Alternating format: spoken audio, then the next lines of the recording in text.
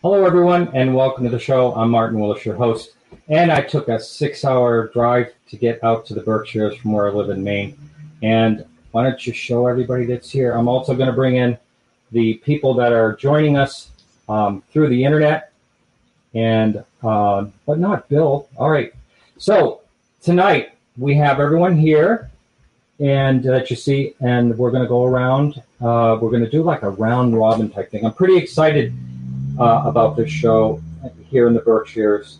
And this is going to be a 3-hour tour. A 3-hour tour. Sorry, we just had to do that. But anyway, for those of you that get that, and those of you that don't understand, that was Gilligan's Island. I mean, that was a must-see for someone of our vintage. Anyway, we're here at the Warner Homestead. Been in the family since 1835. Yes. And I just want to say thanks for driving all the way down from Maine. Yeah. Well, let's introduce ourselves. Tom Warner, and this is coming from my house, the Warner Homestead, and I want to thank you all for coming in. It's a treat to have Martin find himself all the way down here and from Maine. Yeah. And, well, Donna, you're joining us. Yes, I live in the Berkshires, and this is a very intriguing, important story, and I'm glad that people are getting back together after the Unsolved Mysteries piece to... And I'm Jane Archambault. I lived next door to Tom all my life when we were growing up. And that was part of the movie. We remember you from Netflix. That's so great. Thank you for joining us. And I'm just going to tell everyone during, actually, what was it, a half hour ago, we went out into the field where this really happened. And we filmed out there. So that's going to be part of the, during the break, we're going to show that up as long as that comes through okay. We're still working on that.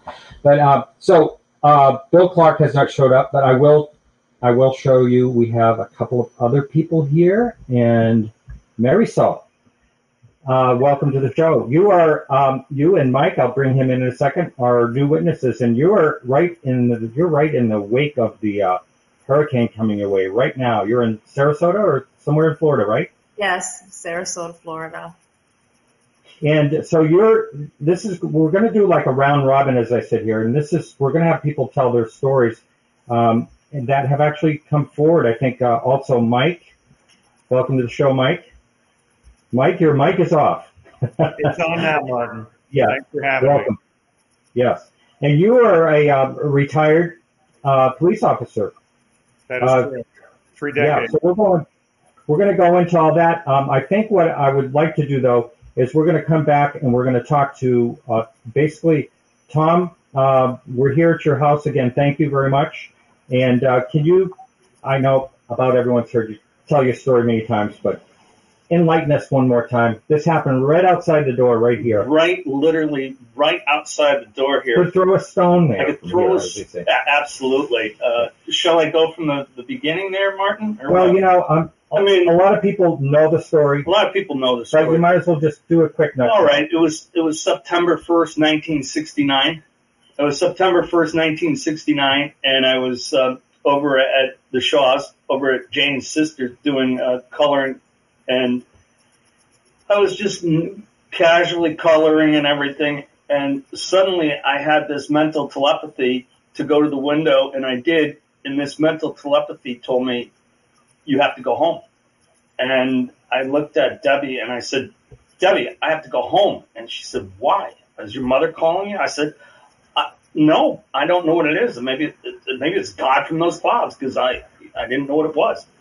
And I ran out of the room and I ran into the kitchen where Graham, Debbie and Jane's grandmother was. And Jane was on the phone. And I said, I have to go home. And my look on my face startled them so much that their startled look startled me even more. And I ran out, and as I was running full speed across the driveway, all of a sudden the sounds all disappeared. And all of a sudden when I got to this rock, it was like everything went in slow motion.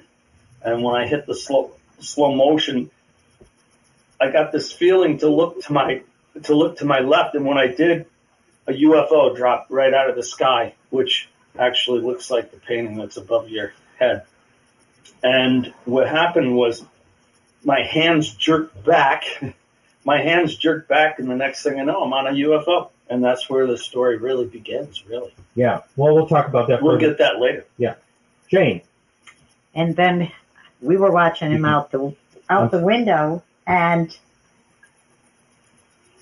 it looked like he was just standing at the rock and just running in space, and then all of a sudden he just went poof, and he was gone. Now, did you see the beam of light or not? I did see the beam of light over him, and then he just went poof, and he was gone. And did the beam vanish at the same time? No. It stayed? No. I could see the beam. I said to my grandmother, I'm going to run upstairs to the bedroom, your bedroom, and look out the window and see if I can find him. And couldn't see him. Yeah. 7 minutes later, I saw him laying on his property facing our house. His head was facing our house. How the hell did he get over there? The beam was still on him, and then all of a sudden the beam just went. He remembers being like levitated a little bit off the ground. Did you happen to notice that, or were you too far away? I could see him, but it looked like he was sitting this far over the ground. So you did see And then him. all of a sudden he went boom. Oh. Tommy went boom. Tommy went boom. So the next morning, his mom came over, and we couldn't figure it out. But she said that Tommy ran in the house, never ate that night, ran up the stairs and stayed there, and she never saw Tommy until the next morning. And so, okay, Tom, back to you. Yeah. And we'll get to you online in just a minute. So when this happened and you ran inside, I remember you saying that your parents didn't really want to talk about it much, but your mother did investigate the next day. Is that what I'm hearing? She did. She went over to talk to Jane's grandmother. I was over there, and she came over there. And Graham and my mother would often would talk, and they would be pretty open with each other. And I do remember my mother being really upset the next day, and I didn't understand why she was upset. I felt like, did I do something wrong? I didn't know. And she just wouldn't talk about it. No, my grandmother tried to pull it out of her. No way. And she would not. I don't want to talk about it. I don't want to talk about it. So she stayed for a cup of tea, and then she left abruptly and went back over to her house. I just remember that day when I was over there.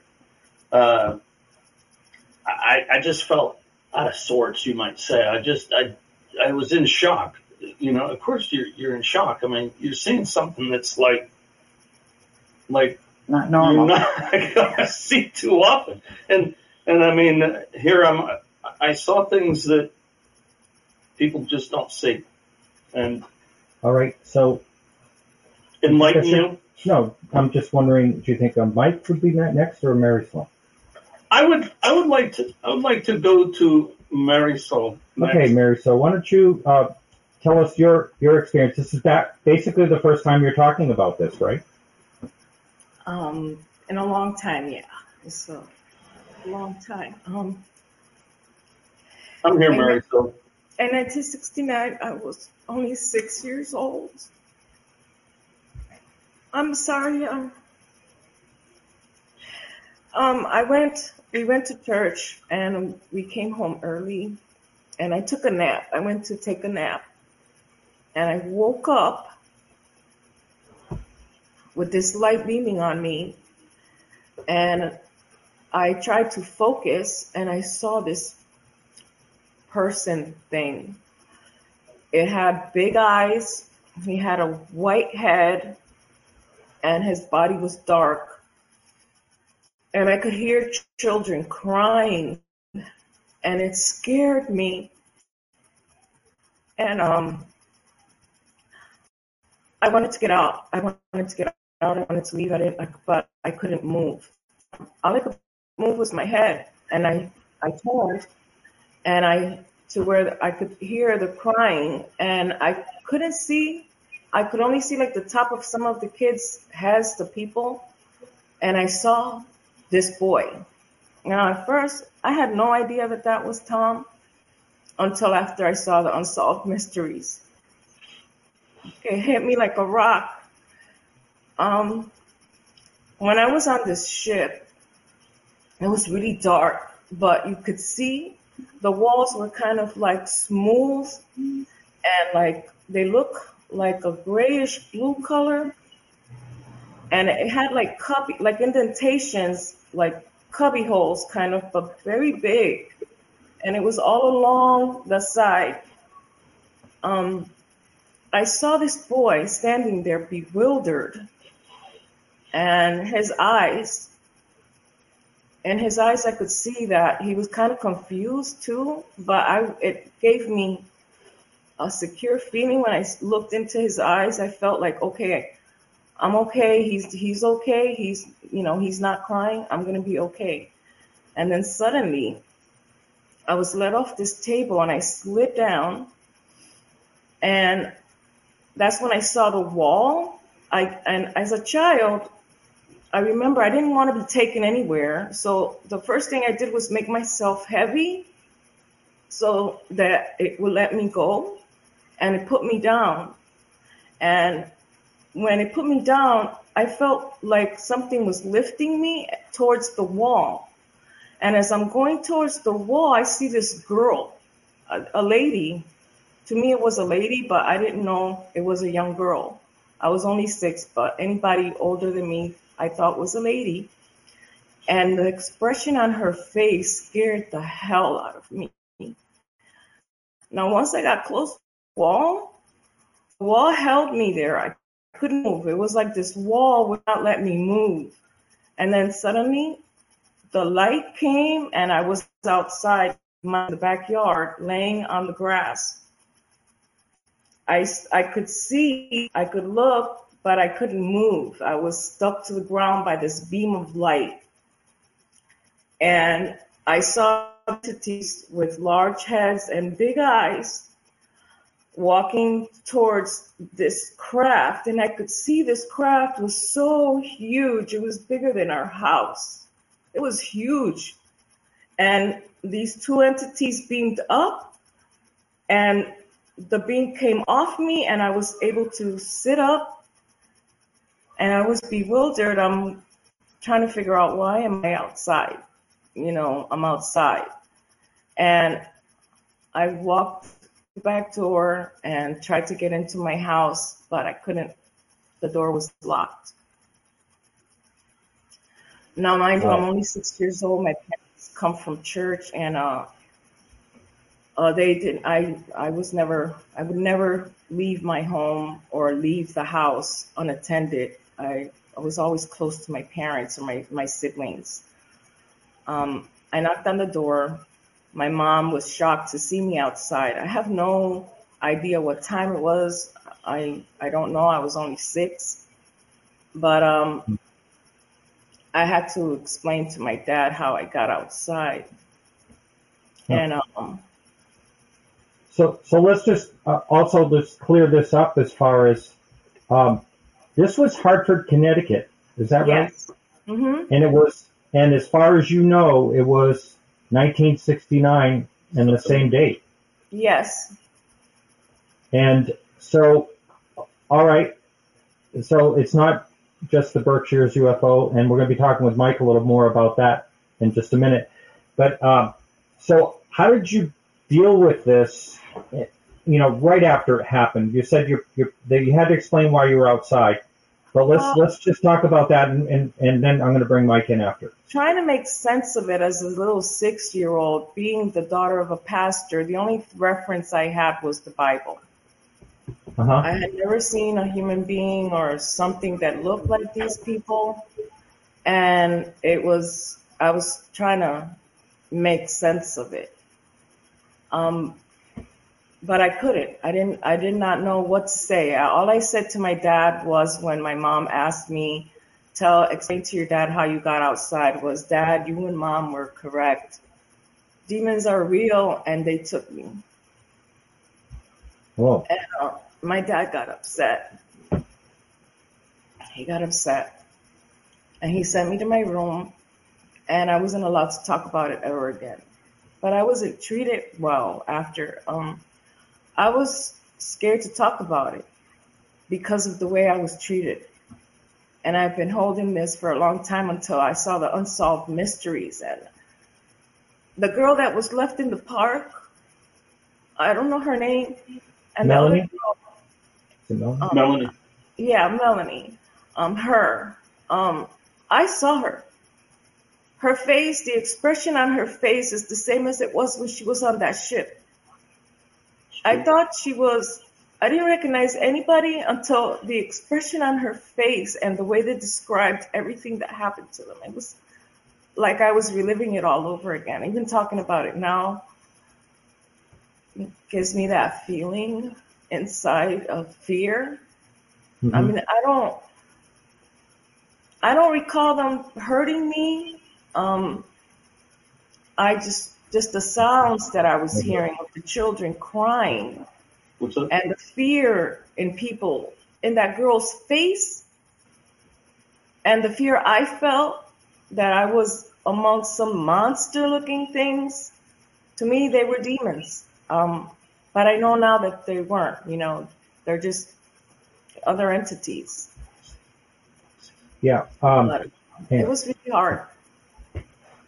Yes. I mean, for a 6-year-old to process something like this is, I mean, you're looking for explanations because you just had something happen to you that, it is unlike anything that's ever happened that you know of. So, yeah, I can't imagine what that's like, how to deal with that and how to process all that. I thought, like, as you grow older, you think, life becomes like a dream.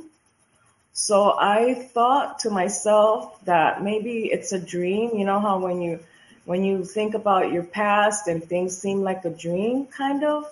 Yeah. So I was trying to rationalize it. Maybe, it was a dream. Maybe it really didn't happen until last year that I saw the unsolved mysteries about the Berkshires, and that just blew my mind. I just started bawling, and I called my daughter and I told her, baby, I think that what happened to me happened to these people too, and it's real. It really did happen to me. It confirmed it. So until you watched the Unsolved Mysteries, was this always kind of like you said, you thought it might have been a dream? Yeah. Or a nightmare type thing. Or a nightmare. Yeah. Like a nightmare. And now, you said your parents didn't want to talk about it, but did you ever at any point talk about it? I spoke to my mom about it. And my mom said to me that she really didn't understand. She said that I needed to get right with Jesus. Did she remember you being outside, though, locked outside? Yeah, she remembers.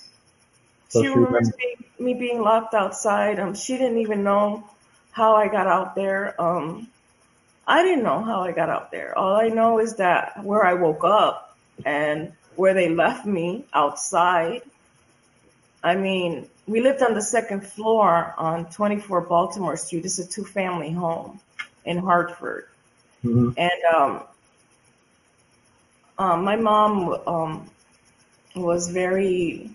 she kept us all very close. So we weren't allowed, if you weren't a member of our church or you did not go to the same denomination that we went to, we weren't allowed to talk to you. Wow. So as far as TV and things of that nature, my parents controlled what we saw, who we talked to, how we dressed, everything. Wow. Well, thank you. We're going to be bringing you in throughout the show, but thank you so much for sharing that. It seems like it took a lot of courage to do that. Thank you. Yeah. And again, we'll be bringing you right back in. But Tom, Wow. She just said, that she didn't feel like she was never hurt, or she didn't feel the threat of being hurt. Is that how you felt as well?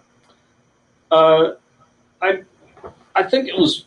I didn't really feel hurt. I just felt like there was something happening You know, like, I mean, but there were no physical. I didn't physically feel like I was being tortured or anything. For me, it was more like I was being allowed to observe what was going on there.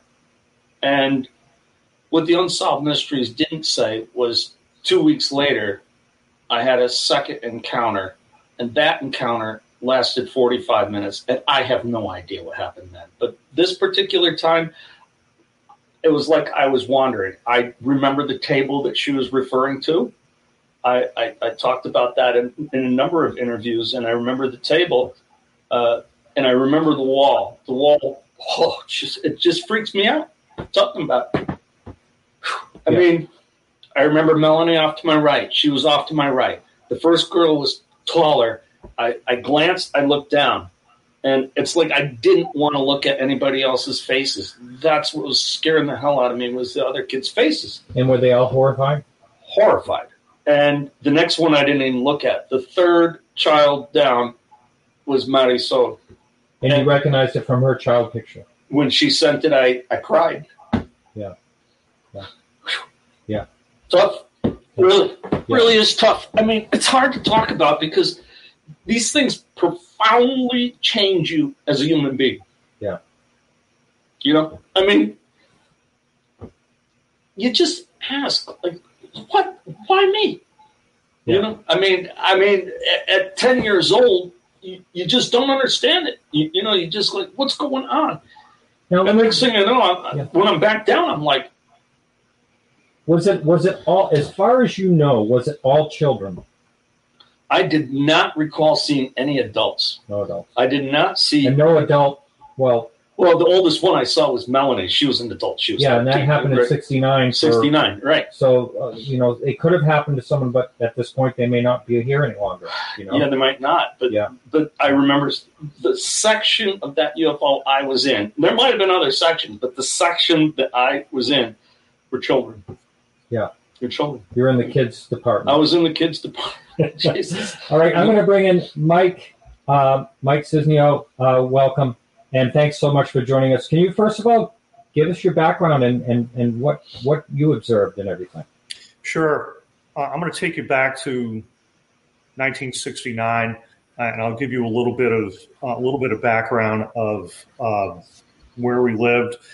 We lived in a village of Nissaquag on the north shore of eastern Long Island. And my dad was the chief of police, and my mom and the family ran the local marina. And that's what we did from May until early October. On Memorial Day, on Labor Day weekend of 1969, on the 1st of September, and I remembered it very well because we operated the marina from Tuesdays to Sundays, and Mondays we were off. But because of the holiday weekend, we were open that Monday on the 1st. Mom and I closed the marina down, and we lived about a mile away further out on the peninsula of land. And we closed the marina down, and we're heading home on a dirt road. And right before we turned off to go to our house in our driveway, I looked to my right and I saw this large object, saucer-shaped, with multicolored lights on it, strobing, and it was moving slowly. Right, and I told my mom, we were in a old Willys Jeep, open top, and I told my mom, I said, "Look, Mom, look at that thing." And she stopped the Jeep, and we watched it. And as it approached, it was maybe, I'm going to guess, 300 feet above the land surface, and it was silent. And it went past us, over the top of us, and we raced down to the bluff because we lived on the water, and we jumped out, ran up to the bluff, and we watched it proceed over Long Island Sound over towards Connecticut. and we watched it for a period of time, and then it went out of sight. We couldn't see it any longer. We went back to the house. Later on that afternoon, my dad came, and we told him about it. And he had been working that day in uniform, and he acknowledged that they had gotten other phone calls in relation to this object in the sky. Obviously, we remembered it, and we talked about it as a family, and that was kind of it. I'd tell the story to other people that I felt comfortable with if the topic came up in later years, but I never really expounded on it. Let me ask you this, Mike. For those of you that can see this, did it visually look similar to this image at all? I mean, was it anything like that? I'm going to get to that. Okay. All right. That, Martin. So I'm going to fast forward to the summer of 2020, and I had gone to bed early, and my wife had stayed up to watch some TV. The next morning, when I got up, she said to me that she had watched this program on Netflix about UFOs and this incident that happened in the Berkshires. And she said to me, she said, "You got to watch it." And I went, "Yeah, okay." And she said, No, you need to watch this. And I went, "Yeah, okay." She goes, "No, Mike, you need to watch this." And she did not elaborate beyond that, but she was so insistent. So that night we went and we watched the episode. And of course, as the episode went on, and Tom was a major player in that. And I'm sitting there, and I'm waiting for the shoe to drop. I'm waiting for something to happen, and eventually it did. And the shoe that dropped was when they went into Tom's studio, and they showed the drawing of the object that had abducted him. And I sat right up in my chair. And I told her, I said, "That's what I saw. That's exactly the thing that I saw." And she just smiled at me and said, "That's why I wanted you to see this." So as a result of that, I thought about it for the rest of that night. And the next day, I put on my detective shoes again, and I made some phone calls, and I tracked down Tom. I got a cell phone for him, and I called him up, and I didn't know how he was going to receive it because he had no idea who I was or what I was going to say, but he listened to me, and I think I said something like, "Look, I watched the Netflix show, and you got to hear what I got to say. I believe you, and this is the reasons why." So I explained that whole story to him. But what he drew was a dead ringer for what I saw, and very similar to that image that you showed as well. Yeah, well, thank you. I'm just going to pull in the. There it is. This is the image that you saw. That's basically what it looked like that. But as far as you remember, by the way, I had a 1953 Willys. So they're pretty awesome. They don't go very fast, and they're loud, but I love it.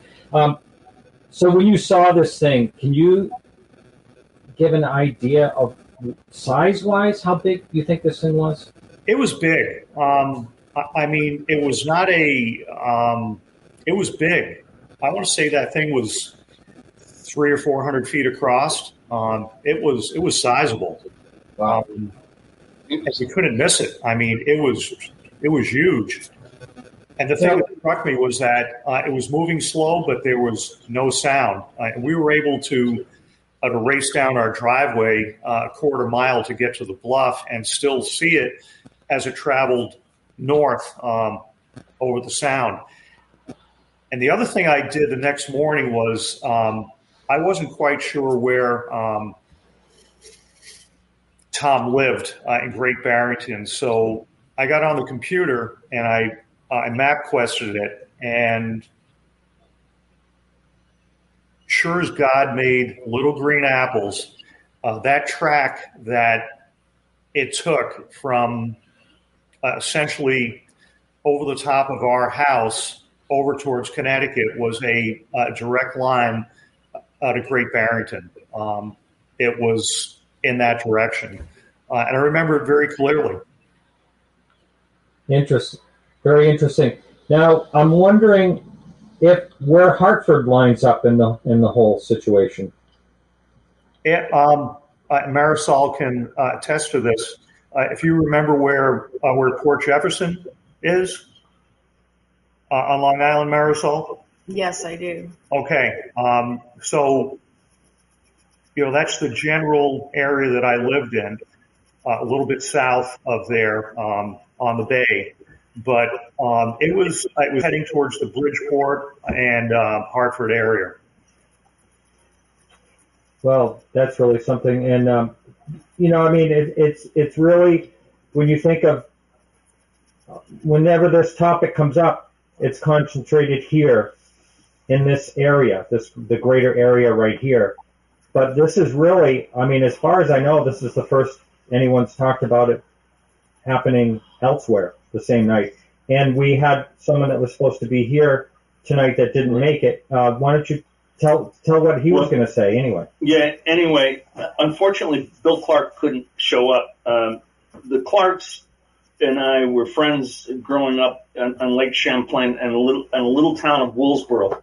And Willsboro was a peninsula that went out into Lake Champlain. If you think of where Burlington, Vermont is, that's just south of that. You have Shelburne Point on the Vermont side, Willsboro Point on the New York State side. And we'd go up there for summers year after year. And that summer, prior to us going back, my father had us down having a campfire. And my father always told funny stories, but this particular night, my father was very, very serious. And he turned around and he said, he started telling a UFO story. And I didn't even know what a UFO was. I didn't even know what he was talking about. But my father's fear on my father's face made me know that he was serious. And he says, if you ever see a UFO, kids, you run. And I'm like, I didn't even know what he was talking about. And the story I told that was about a UFO sighting over in Vermont across the lake. And I'm thinking like, well, that's way over in Vermont. That's all the way on the other side of the lake. And I said, I'm never going to see one of these. And a little 2.5 weeks later, it was September 1st, and I did see it.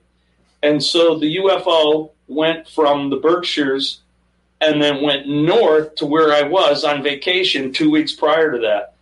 And it went over the Clarks, which we're sort of like a quarter mile apart, And the UFO went right over Bill, and Bill was in the beam, and Bill was yelling, take me, take me. And his poor mother was just going berserk, yelling, Billy, you get away from there, And his sisters were all there. I never heard that story until I was on Coast to Coast the first time. And his sister, who was in Italy, typed me back a message on an email message and said, you have to call me because it happened to us the same night. And that's how I found out. And we were friends for years and years, and we never talked about it. We'd sit on the beach and we'd be all looking up at the stars, looking, for shooting stars. But we never told each other we were looking for UFOs. And we never made that connection until we did Coast to Coast. And after that, we connected on the whole subject, It's pretty bizarre. Wow.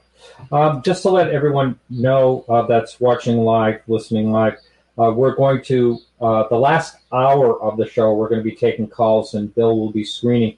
But I'll actually, if you're in chat and you're looking to post a question, just put it in caps if I happen to catch it. It's a little tricky tonight for me doing this, but if I happen to catch your question, I'll put it up there for one of us to answer.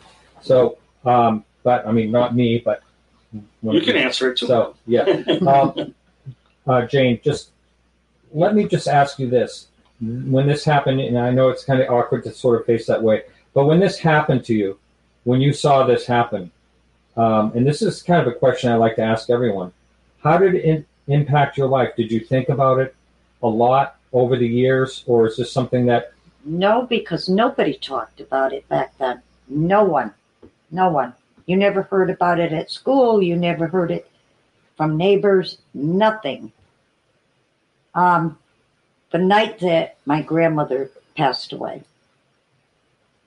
just before her death, she said to me, and she was reaching up, talking to my grandfather, I'm coming. All of a sudden she said to me, do you remember September 1st, 1969? I said, Grandma, I remember it vividly. Why? It's going to come around. It's going to come to light, and everybody's going to talk about it. 2 hours after that, she passed away. Wow. Nobody talked about that then. Nobody talked about it. My grandmother and I never talked about it. Nobody. It was all hush-hush. Nobody talked about it. Wow. But as far as like you going through life, was that kind of like... It was always in the back of my mind. I didn't actually harp on it throughout my life.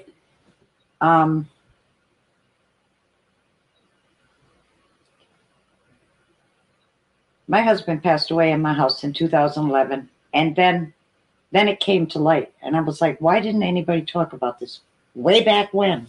Yeah. And that was the only time I thought about it, all those years. Really? Wow. Really, because my grandmother had died, and she said that to me, and then I questioned myself, why hadn't anybody talked about it all these years since 69? Yeah. But nobody did. Nobody did. Wow. Wow, interesting. I'd actually like to ask each of you. I'll start with you, Mike. So you were sort of young when you saw this. About how old were you again? I was 16. So you're 16, and what type of impact, like moving forward? I mean, first of all, did you try to understand what the heck it was? Did the word UFO even come up, and how did it affect your life from there on out? I understood that it was a very unique experience, and that's the way that I treated it. I felt I was fortunate to have seen it. I had heard about UFOs when I was growing up. Obviously, in that era, there was a lot of space type shows, so I had an interest in it to begin with, and the fact that I saw one, and my mom was right there to verify it was, to me it was just a cool thing, and that's the way that I kind of treated it. I would think about it occasionally throughout my life. I might be outside and camping in the summertime or in the fall or outdoors, especially when I was working on duty in the late hours. Sometimes you just get out of the car and you look at the sky. And up in Vermont, where I moved to and lived and worked, occasionally we'd see the northern lights. So at certain times of the year, I'd go to one place in particular where there was very little artificial light, and I'd look for the northern lights. And I think about that time that I saw that object so close and so vividly, and I don't know. I feel, in a way, I kind of feel like I was blessed. I will say, in the winter of 1970, my parents were driving me home from a basketball game. We had a night game, and they came and watched the game, and we're coming home. So it was probably about 9:30 at night.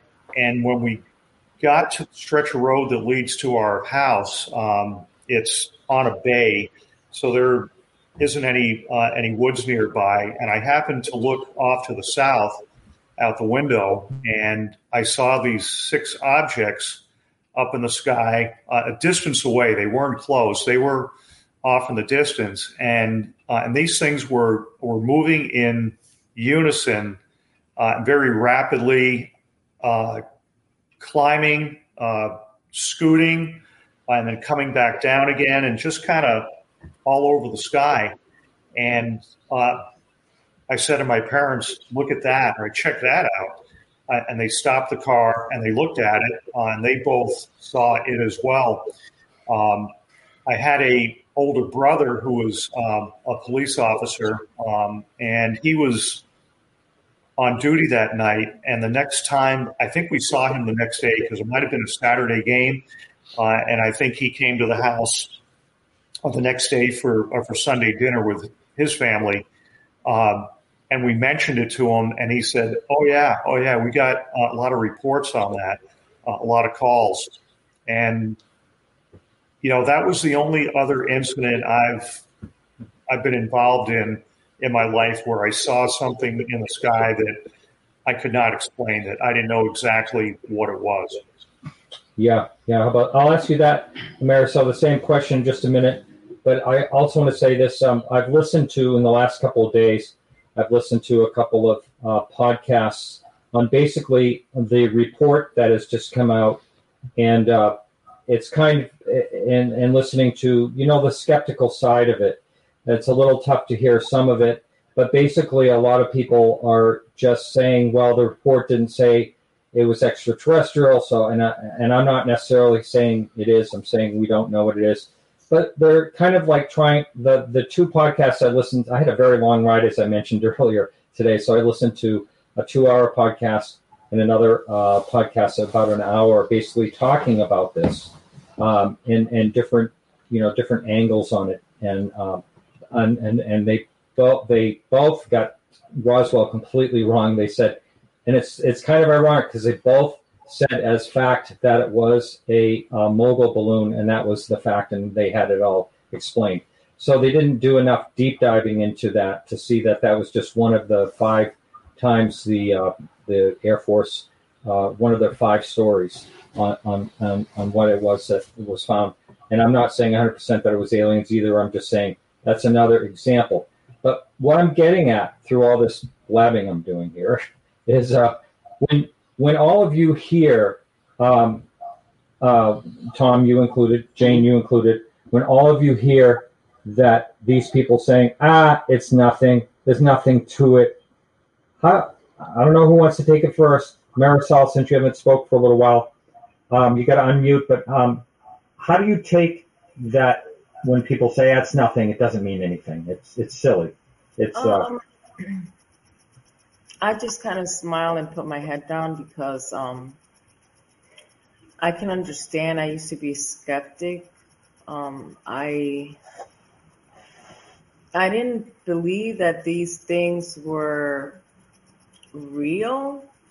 And my parents didn't want me to talk about it. When I did speak about it, I was punished.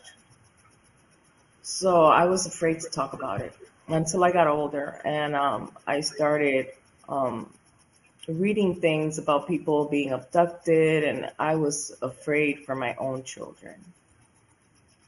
So I started letting my children know as soon as they hit 1st, 2nd grade, because I feel that if my parents had warned me somehow that maybe or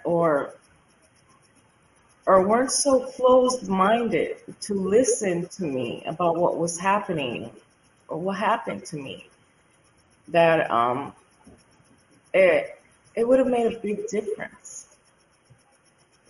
Yes, thank you for that. Now I'm going to ask Tom, how does that make you feel when you hear that there's people just say there's really nothing to it? I'm not saying everyone is saying that. As a matter of fact, that report kind of shows that there probably is something that they need more funding, but they also are, one of the podcasts, for instance, they say, it's our technology. I don't think they had that type of technology even now, but they certainly didn't have it in 1969. No, I completely agree with you. One of the things is that back to the Bill Clark story, they were investigated by the Plattsburgh Air Force Base the very next day, and they did an extensive report on them, and yet that never showed up in Project Blue Book. So the fact that the government did look into the episodes that night shows that they did know about what was going on there. And with Unsolved Mysteries, there was chat that they were going to do a second episode on the Air Force interaction with all but they didn't do it. But however, but there was something on Facebook here not too long ago. Yeah, that's true. And so Bill was actually, they did check out Bill quite extensively on that. But my reaction to it is, when you see something with your own eyes, you know what you've seen. You don't have to have someone tell you you're crazy. You're crazy or whatever. Yeah. You know what you saw. And the fact that, here we have Jane, and Jane literally saw me disappear in a UFO beam. And you had Marisol, who witnessed me on that. And we both witnessed seeing Melanie. So it's not like, we're complete strangers. We didn't know each other. We're just kids at that time. So, yeah. And thanks. And so the speed at which that went, there's nothing. We don't have that technology. That was eyewitness going across Lake Champlain in a split second. That's just under 22,000 miles an hour going slow. Yeah. Now, Jane, I'm going to ask you, I'm guessing that you really don't pay that much attention to what is going on in the news with UFOs, or do you? I do. Oh, you do? Okay, do. I'm sorry, I took you wrong. I do. So what do you think about the report then when it came out and they're Well, I saw something on Facebook here about 2 weeks ago, and it was about UFOs, so I clicked on it.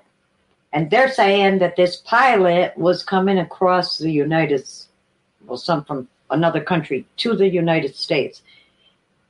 And they reported it, and the government dismissed that they saw it. Mm-hmm. And this is what happened. Even if they did this back in 1969, that's probably why nobody, even talked about it at that time. Right. It drives you nuts. We have some questions that come up, but I just want to keep this rolling. And and I'll get back to you, Tom. Mm-hmm. And we're going to put the questions up there in a second. Thank you for putting those in. And what about you, Mike? How do you feel? Have you been paying attention to, since 2017, the New York Times article and all this, or is there any type of fascination to the UFO topic? Yeah, I do pay attention to it, and obviously there's been other reports of abductions all around the country for a number of years. So I'm always interested in it. In the past, if I've related my experience, and people will, they respect me, but they kind of look at you and say, well, I'm not too sure about that. I'll just tell them, look, I understand that, but seeing is believing. So if and when you see one, then you will believe. I have no doubt of their existence. And, I bet my life on it. Yes, I understand. And I'm a person that had a UFO sighting, and so is Donna sitting in this room here. Jane, here's a question for you, and that is Murray wanted to know, how long was Tom running on the spot, and how far away were you from Tom at the time you saw him? Okay, he ran out of our house. He ran across the driveway, and he got to the rock, and it just looked like he was standing at that rock, running in space for about 7 minutes, and then all of a sudden, that light came over. Well, the light came over him, and that light was there, and it looked like he was just, kind of running in space. And the next thing I know, poof, he was gone. Would you say he was 200 feet from you, 100 feet, or would you want to guess how far? I mean, did you What, have a about really 150 No, 50 feet at most. across the driveway and Yeah. by the rock? Yes. Yeah, 50, 60 feet Yeah. at most. Yeah, and wow. And I heard this 7 minutes thing, and someone questioned me about that. How do they know it was 7 minutes? He was gone for 7 minutes, right, or thereabouts. That was an unsolved mystery. I do remember them saying something about him being gone for 7 minutes. Yeah. The light came on him as soon as he got to that rock. I saw him look that way, and I was like, what the heck's he looking? And I'm trying to see from the window what he was looking at, and I couldn't see. And then the light came on him. And it was 7 minutes from one till he ended up over in his yard, yes. About that? Yeah. Yeah. I just was wondering about that because I saw that during the show. And Tom, how long did it feel like you were in that? Oh, like half a second. Did it feel really quick? No, it did. It was time. The whole thing about time is that, you know, we have this concept of time, you know, we're 1 second, 60, there's 1 second, and there's 60 units to 1 minute and 60 minutes to an hour. But this literally changed time. I mean, it's like, it was like second by second was broken down. So 1 second was just going in slow motion. And so I was seeing everything and taking all these images in, and yet it felt pretty fast. It's like the second time I had an abduction, it seemed like 1 second and 45 minutes had gone by. So time is really hard to describe. But, you know, I would probably say 7 to 10 minutes would have been pretty accurate, you know, from what everything I remember. I wasn't up there that long, maybe 10 minutes at most. But that was long enough, by the way. Oh, okay. I think we have a little bit of a confusion here. So, Bill, okay, so we're going to run the break coming up in 3 minutes. I thought it was going to be the next hour, but that's fine. We'll run the break here in just a minute, Bill. So I'll be back to you on that in just 2 minutes. But right now I wanted to put up this other question from Mary Grace, who always has interesting questions. Has anyone else in the round robin had repeated experiences of any kind? Who wants to answer that? Well, I guess I'll go. Well, I think we talked about. Did we? Yeah. Well, yeah. So, there was one that happened 2 weeks after that, and it was 2 weeks to the day, and I was having a catch with my brother, and the ball went back and forth, and I threw the ball, and the ball stopped about 15 feet, and then it went past me. And as I was running after the ball, actually it was James, your brother, and my two brothers, and they're running up and they're yelling, "Did you see the UFO? It was right over Tommy's head." And I just remember thinking, I just going, "Oh, not again." There was another time you were walking up from the river we used to swim in. Right. I remember. I was the last one up the hill, so Right. you were up. Well, Billy's house wasn't there at the time. Right. We were walking up through the field, and there was a light over you then too. See, I don't recall that, but I've had a number of experiences, and the last one was actually I would say about a year ago, which is on Coast to Coast. Sorry about your competitor, but you sent me to her. I did. I mean, you did send me to Connie, and she's a wonderful. Shout out to Connie Willis, Coast to Coast. And anyway, and I told her, I said went down to Sheffield, and my friend, I was bringing a client down to Sheffield to the bridge which was where Tom Reed had seen his UFO. The guy goes, "I think I saw a UFO," and I said, "Oh, geez, don't be talking like that. I didn't want to." I'm like, I got to drive here. And I left them off, and I didn't think of anything of it. And I'm driving back, and I said, "Oh, my God, I saw a UFO." And I'm like, did I? And I'm like, well, if it's going to drop right over me, then I can definitely call up Martin and say, "Martin, you completely what happened today?" And as I'm coming out on Alford Road, all of a sudden I saw this light, and it was like it was following me. And I had that mental telepathy, just like I did in 1969. And I said, if that's you, leave me a sign. And when I pulled into my driveway, there was an orb that was about the size of a grapefruit sitting right outside here on that lilac tree. And I got my camera out, and I just click, and I'm looking at this thing, and it moved from the lilac tree right into the house, actually right in back of you, Jane. and the light came right on the house, and then it started moving forward. And so I took the camera, and I put the camera out in front of me, and I'm just click, and it went into the snow, forward, and then it went boom, right into me. What'd you feel? Anything? A little adrenaline, you might say. I was like, I couldn't believe it. And I did feel adrenaline. I don't know if it was just natural adrenaline that an orb, I just took pictures of an orb going into me. But I got the message that they were there. And so I've accepted it. What's profoundly changed me about all this is that I asked that question, why Tommy Warner? And all these things were slowly answered over time. And I had to come to that realization that it had meaning. And what was I going to do with that meaning? And I realized that by coming forward, I was helping people like Marisol, to help people like that by going out and putting this information out there. There are people out there that can't talk, and then they get a voice, someone that will, be okay with it. And people all over the world have contacted me. And if anybody's out there that needs to talk, you can find me. I'd listen to anybody. I'd be helpful to anyone.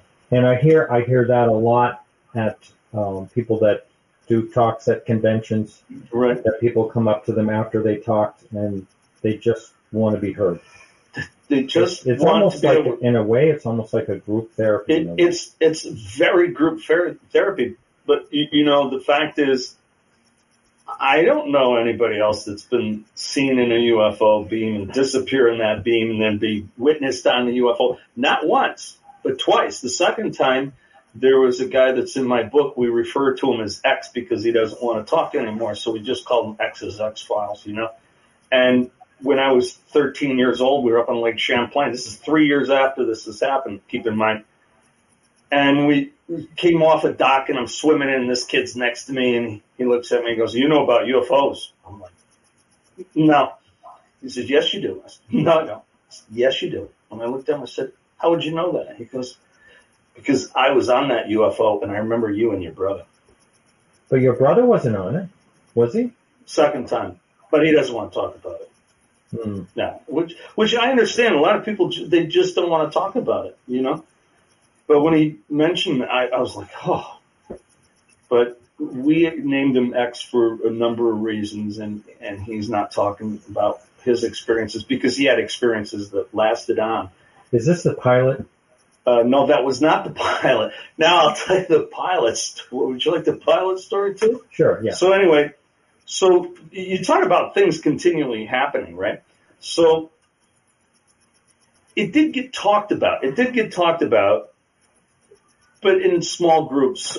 But when I was on Lake Champlain, not too many people knew about it, so I was comfortable with that. And I got a call to go over and visit this guy, and he says, "You need to do me a favor. You need to go down to the beach." And I said, "Why?" He just said, "A buddy of mine's down at the beach. He's going to be down at the beach meeting you, and it's about UFOs." And I said, "Okay." And I'm like, oh, I didn't really talk about it, but I went down, and I suppose, this is where my respect for vets started coming in. Steve Bonds is our cameraman. Shout out to Steve. And I went down, and he was in khakis and everything, and he's pacing back and forth, and I could see he was really agitated. And I said, "Hey," I said, "I'm Tom." And he says, "You believe in UFOs?" And I said, "Yeah, I do." And he says, "Well, why do you?" And then I told him about the September 1st, 1969 thing. And he was tearing up, and he says, I said, and you? He says, I was in the United States Air Force, and I had a lock on a UFO. And when I landed, they were forcing me to sign paperwork to say it wasn't a UFO. And I refused. And they said, you have two choices, sign the paperwork or you're never in the Air Force. And he said to him, F you. And he figured he'd speak with his commanding officer the next day. And the next day he went to go on base and they didn't even recognize him. And he was so distraught, he was considering suicide until he talked to me and he thanked me. He says, you saved my life. And I said, why? He says, because I was thinking about suicide until I talked to you. And I never talked to him again. It sounds, very conspiratorial, but do you think it's all, conspiratorial in what way? That, well, a lot of people see UFOs. I just have never heard. I'm not doubting your word that he said this to you. Right. But I'm just saying that a lot of people have seen UFOs, and I've never heard of them actually getting booted out of this service. He was booted out. This God is my witness. Amazing. And that's the last time I talked to him. He was 16 years old. In fact, Martin, if you go into the records of... He was 16. What? I was 16. You were 16. Uh-huh. If you go into the records about 1975, that's when all the sightings up in Maine around the Air Force Base were happening. So there you go. Yeah. So, all right. Well, I'm going to continue on with this question. I know, Mike, you actually said that you had, let me just get you up here. You actually said that you had a sighting. And Marisol, I'm going to ask you, but that was it. Not that wasn't amazing. In the 70s, you had a second sighting. Anything else, just continuing on with Mary Grace's question, any other experiences when it comes to UFOs besides that other one? No, not personally. I've talked to people that have shared with me that they have had sightings and experiences. But one thing I will tell you is that after that, and still to this day, I spend a lot of time looking up in the sky, because you just never know. And that's something that I acknowledge. And people have asked me in the past, what are you looking at up there? And I said, no, I'm just looking, seeing what's out there to be seen. So, that's one way that it impacted me and my behavior. But and with Mike, with your background and your clearances that you obviously had to have and things like that, how do you? Have you ever felt like uncomfortable talking about this? Is there a point, like even being on this show, does it make you a little nervous, or you feel more confident since a lot of people are talking about these days? I never had a problem ever in talking about it. It was kind of a personal experience, and that's just the way that I'm wired. I would talk about it if somebody in conversation, they brought it up, they saw something in the sky, or they related something that they had heard. And I tell them about it, but it isn't anything that I just threw out there. I told my wife about it years ago when we began to date, which is the reason why. And I described the object to her in great detail, and that's the reason why she was so insistent that I watched the Netflix show, because she knew that it was one and the same. And I had told her that I was Labor Day weekend, 1969. And it stood out for me because that was essentially the end of our normal hours at the marina. So it was a big deal. Yeah. Yeah. Really interesting. Thank you. And Marisol, the same question. Have you had any other experiences, or was this, and not that your experience was not one to talk about, but was that a one-off, so to speak? Yes. I had, I'm still having things happen. In 1989, I lived with my sister in Southington, Connecticut, and she lived in this really pretty condo, and one whole wall was out, and I was sleeping in her couch. Now, mind you, we had gone out. It was a Friday night. We went out and had a few drinks, came back home, and I went to bed. She used to date this guy named, we used to call him Pete the Geek. He used to be a helicopter pilot for the Army, and he used to make it a habit to kind of fly around his helicopter, and just do little cameos above the condo to let my sister know that, he's there watching over her. So I thought it was him. There was no noise. It was just this light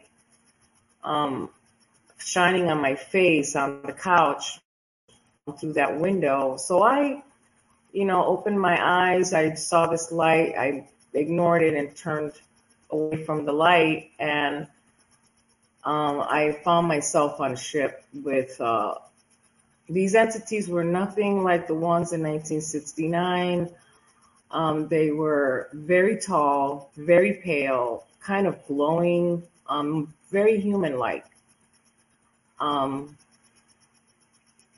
It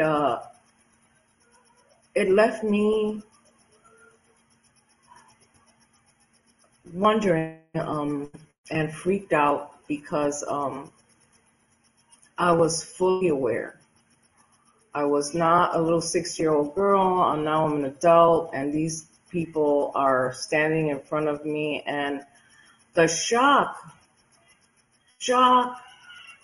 of seeing some tall person. I mean, he was maybe like a basketball player, 7, 8 foot tall, very slender, big blue eyes, very human looking, but the skin, the face, very pale.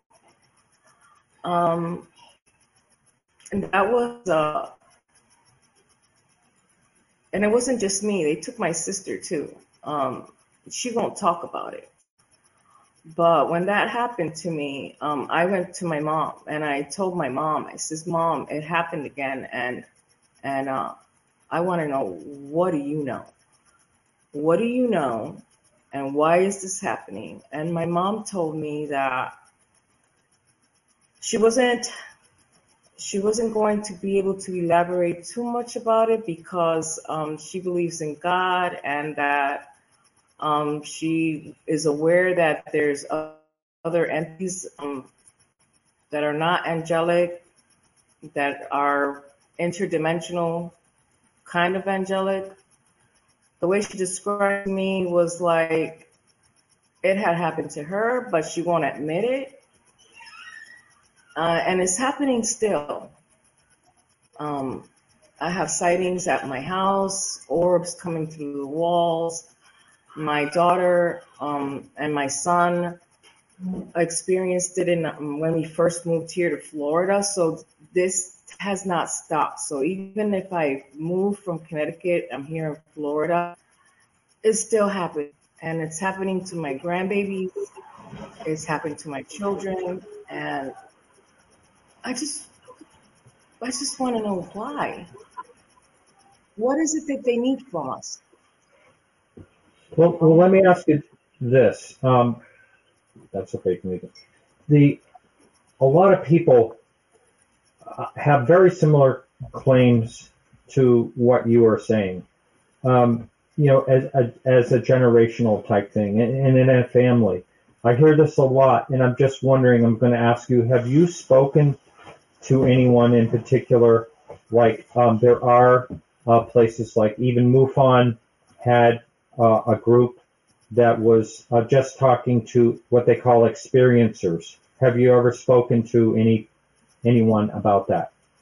I've just recently, like about in 2017 is when I started searching on Facebook for other groups of people that have had experiences, and it's helped me a lot. But I still have that. I tell my children and my grandchildren, I got my girls here, they're constantly seeing orbs go through the walls, craft flying above the house. I've got pictures, video. It's weird and scary, and I still don't know what's going on. It's happening to me, but I don't know what's going on. Yes. Why are they doing it? Well, there are places to at least talk about it besides Facebook, and I can actually connect you. I'd be happy to. That would be great. Yeah, I'd be happy to do that. So this question is for, let's see, for Jane. And let's see. Jane, did you subsequently have any dreams related to this incident? Have you ever dreamt about this over the years? I haven't had dreams. I never used to dream. I dreamt one time at 5 years old. That was totally different. I've had nightmares all my life about it. Have you? All your life about this? And I just didn't understand. Why'd this thing come out of the sky? Why did it come out and take Tommy? Way back then. And I've had nightmares all my life.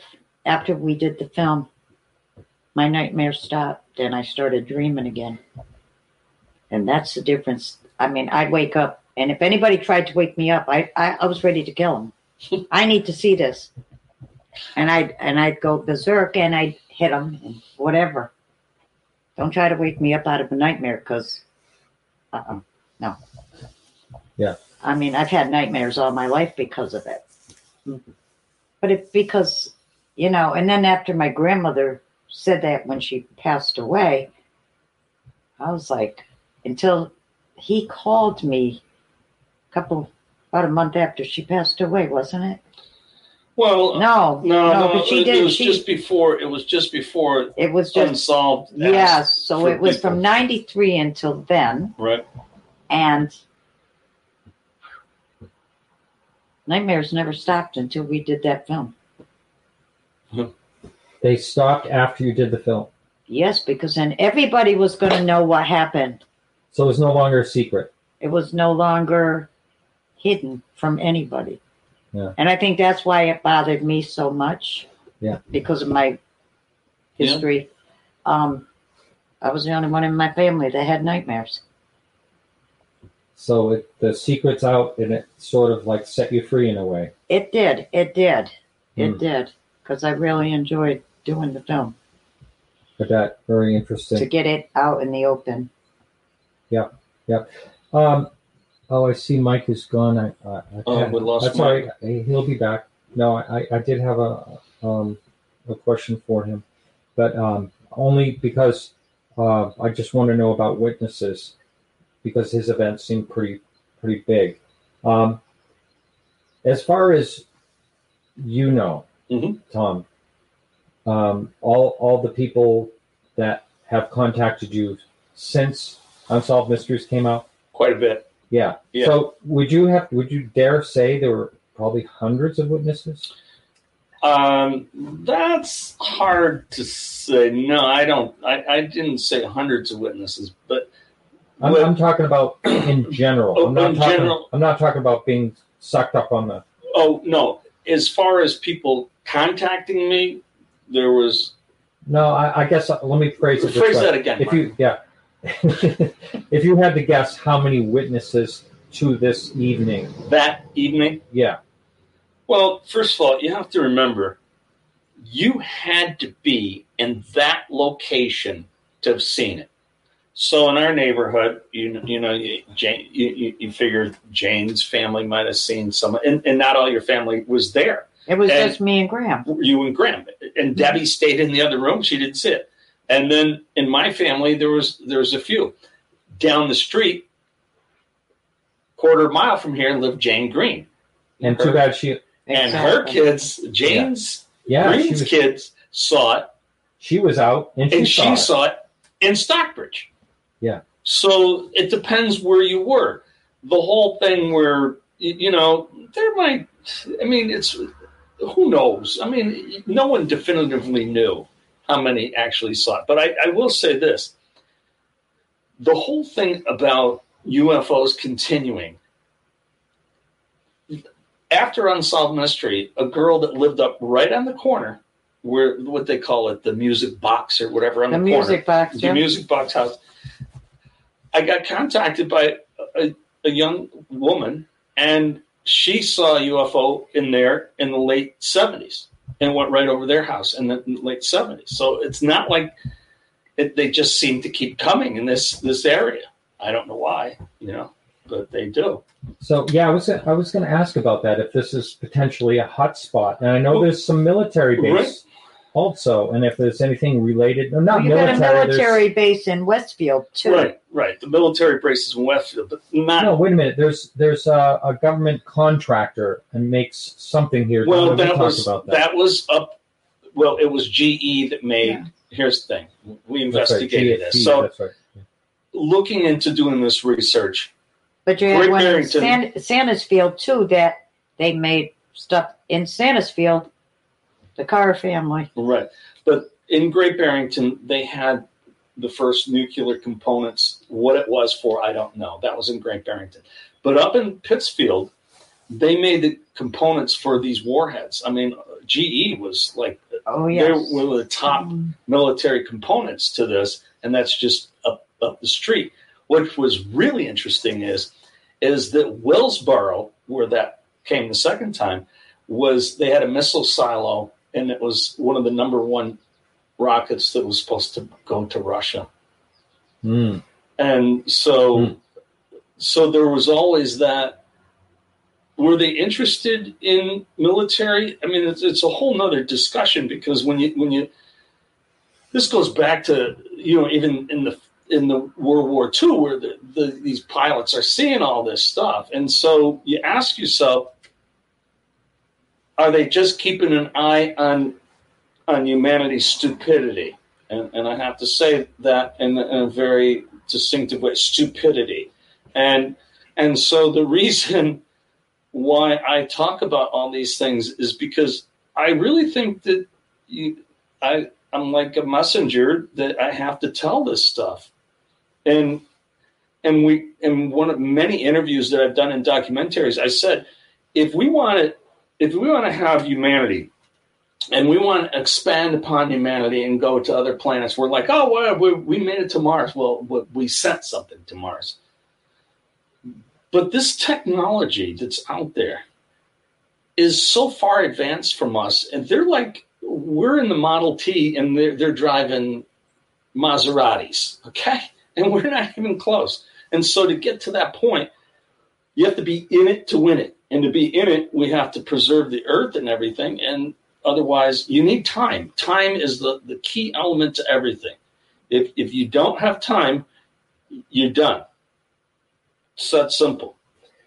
There's a lot of people that speculate about nukes and UFOs. And there's like Stanton Friedman used to say, the kids found the matches. They found the matches. That's a good expression. They found the matches. But, these memories that were put in me are so complex.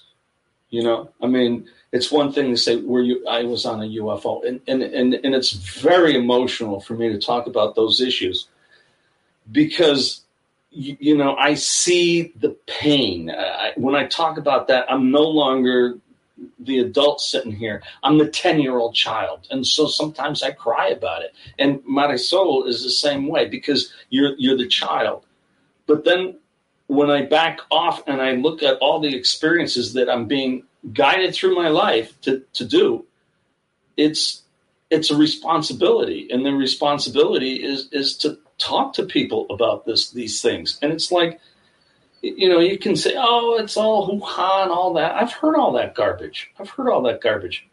But, the most difficult thing I ever talked about, Martin, is that when we, as human beings, right? As human beings, we take in images, and every experience is recorded in the mind, as senses are shown to us, whether it be sight, hearing, feeling, whatever. And we record these images and these recordings depending on the severity of the event. September 1st was, of course, recorded in incredible detail. You could probably remember Christmas when you were a kid, and you can recall all that.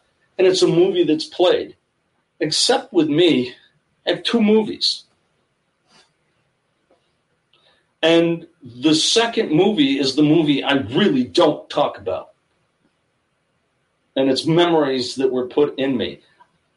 So I see another planet. And I have clear vision, just like I'm looking out at that tree, or I'm looking over at the movie producer Steve Bonds over here, kind that do that. I see Martin over here, and it's recorded. I have a second movie, and that's the movie I don't talk about. And when you say whatever the experience that happened, was this going all the way back to your childhood, or is this more recent? No, it goes back to childhood. All this stuff, September 1st, 1969 is the famous one. I've had experiences my whole life. At 4 years old, there was an attempted kidnapping of me at 4 years old, and they did not look human. I remember you talking about that. And they did not look human. And you got run over by a car. Yeah, well, that was my father. Hey, I got hit by a car when I was an infant, but I was underneath it. I remember being underneath it and looking up. I knew I had a lot of things in common. I wandered out in the street, yeah. Yeah. But this was in their driveway. Oh, wow. You hear about things like that. Right. Mike, I just want to pop you in for a second because I want to ask you, your mic's on mute as well. Thank you. When you were witnessing this at the marina, I believe you said that people were calling in. Do you think there was a lot of witnesses out your way that actually saw the same thing that night?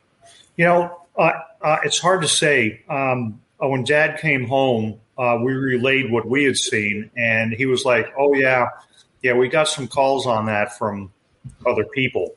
So, and I tried to. I reached out to some law enforcement in the area down there to see if they could research the archives to see if there was radio logs that were or reports that were written, and I gave them the date and the time frame as well. So it was it was a narrow scope to look at, and I couldn't get anybody to entertain that. They couldn't be bothered. So, but I remember my dad acknowledging that, "Oh yeah, we got some calls on that," and I'm not sure that he believed it until he heard from us, and we were very clear and adamant. And the description that we gave, it matched what the radio calls that they had gotten or the phone calls that they had gotten in. So I tried to find the documentation because Tom and I went back and forth on this in subsequent conversations that we had, and I just couldn't get anybody to look into it. And I'm not even sure those records still exist, honestly. Yeah. And unfortunately, when my dad, when he passed away, he had 4 file cabinets of cases over the years that he had worked on, and he had notebooks too that he retained, and he kept notes on. And it's unfortunate, but when he passed, my brothers threw all that stuff away. They just got rid of it, and I would have kept it if I'd been able to get down there in time before they did that. So, lost history. Yeah, unfortunately that happens. It's really too bad, but it would have been really something if that was reported. Like if Project Blue Book did get really involved, I think they dissolved right after that.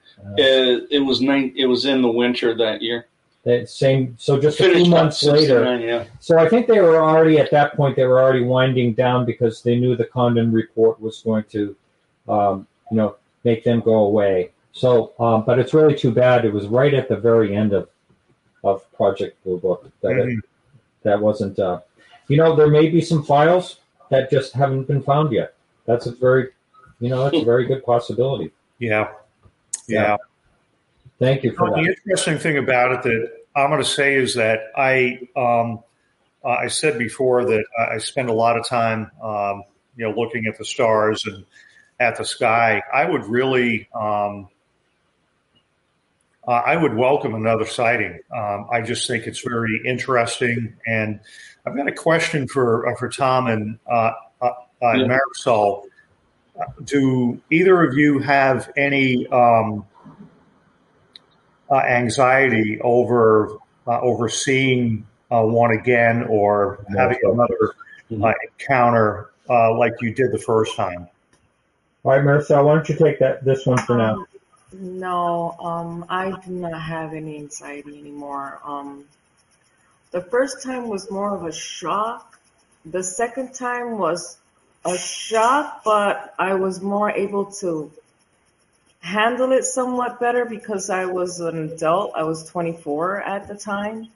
But I believe it's still happening to a lot of people, and it's still going to continue to happen to my grandchildren, other people's grandchildren, and I'd like to just know why. What is it? Why? Understood. It's on my bucket list. Yeah. All right. I mean, it still happens. I still have craft flying above the house, orbs going through the walls. I have it's a lot. Another thing, Marisol, is a lot of people also say the same thing that you said, as well as moving. Like, it's kind of like I've always, like if your house is haunted, you want to move the hell out of there. Yeah. But a lot of people have, we'll talk to you about your haunted house in a minute, but we have heard a lot of people say that they have moved and this thing continues and it doesn't matter where you live, which is pretty bizarre. So that is another thing here. I believe that they're on a mission, and they've been doing this to the human population for centuries, and they're tweaking us. I believe that they're tweaking the human body, and we're all kind of like lab rats. Well, I think a lot of our brains could be tweaked, if you want my opinion. Yeah. Yeah. So, Tom, go ahead also along Mike's question about the anxiety. Mike, that's a good point about anxiety. Because when you think of these bizarre happenings that happen, you can't help but not have a little anxiety about it because for instance, I came home and there's an orb in my tree, or some of these people that I know, like Marisol, out mental telepathy, somehow they get connected to me, and Katrina, I know you're up in Maine, and I know you can hear me right now, and I guarantee she's hearing me right now. Guarantee it. That's another person. Yeah. And she had an experience out of Stockbridge, and I could hear her voice just then. So, Katrina, hello. So up here, when you said you had two movies going on, and you didn't want to talk about it. Someone, David in chat, is saying, why not talk about it? Why not talk about it? Well, it's kind of like why we didn't talk about it in the first place, that there was a UFO there. Who the hell is going to believe you? And so there were certain people that I could relate to, and came across my life where they had experiences where they could believe it. And I've had a number of people that said they had similar experiences, and it's so few people that I don't know if it does any good. What good will it do? Other than my vision. That vision was for me so that I can turn around and say, as humanity, this is what we have to do to move on. And that there are other planets out there far beyond ours.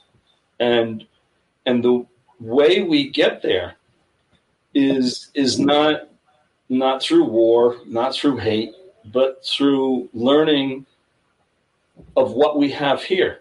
How, for instance, we see something. For instance, we see a UFO, and then we wonder, how the heck is that thing floating up there with no engine, no sound and everything? And how does it go 80,000 miles an hour and when we don't have that technology? And the human brain sits and it says, how? And when a human says how, they think. And when they think, that's where science comes in, and that's when we learn.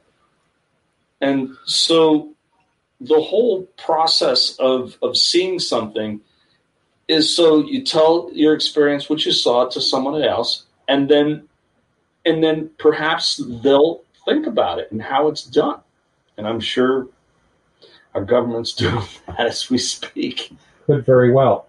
Marisol mentioned the word earlier. I heard her say the possibility of interdimensional, and that's another thing that you hear a lot of people speculate. Some people say it's parallel possible universes, and could be that, could be time travel. I mean, they're not always saying extraterrestrial. right.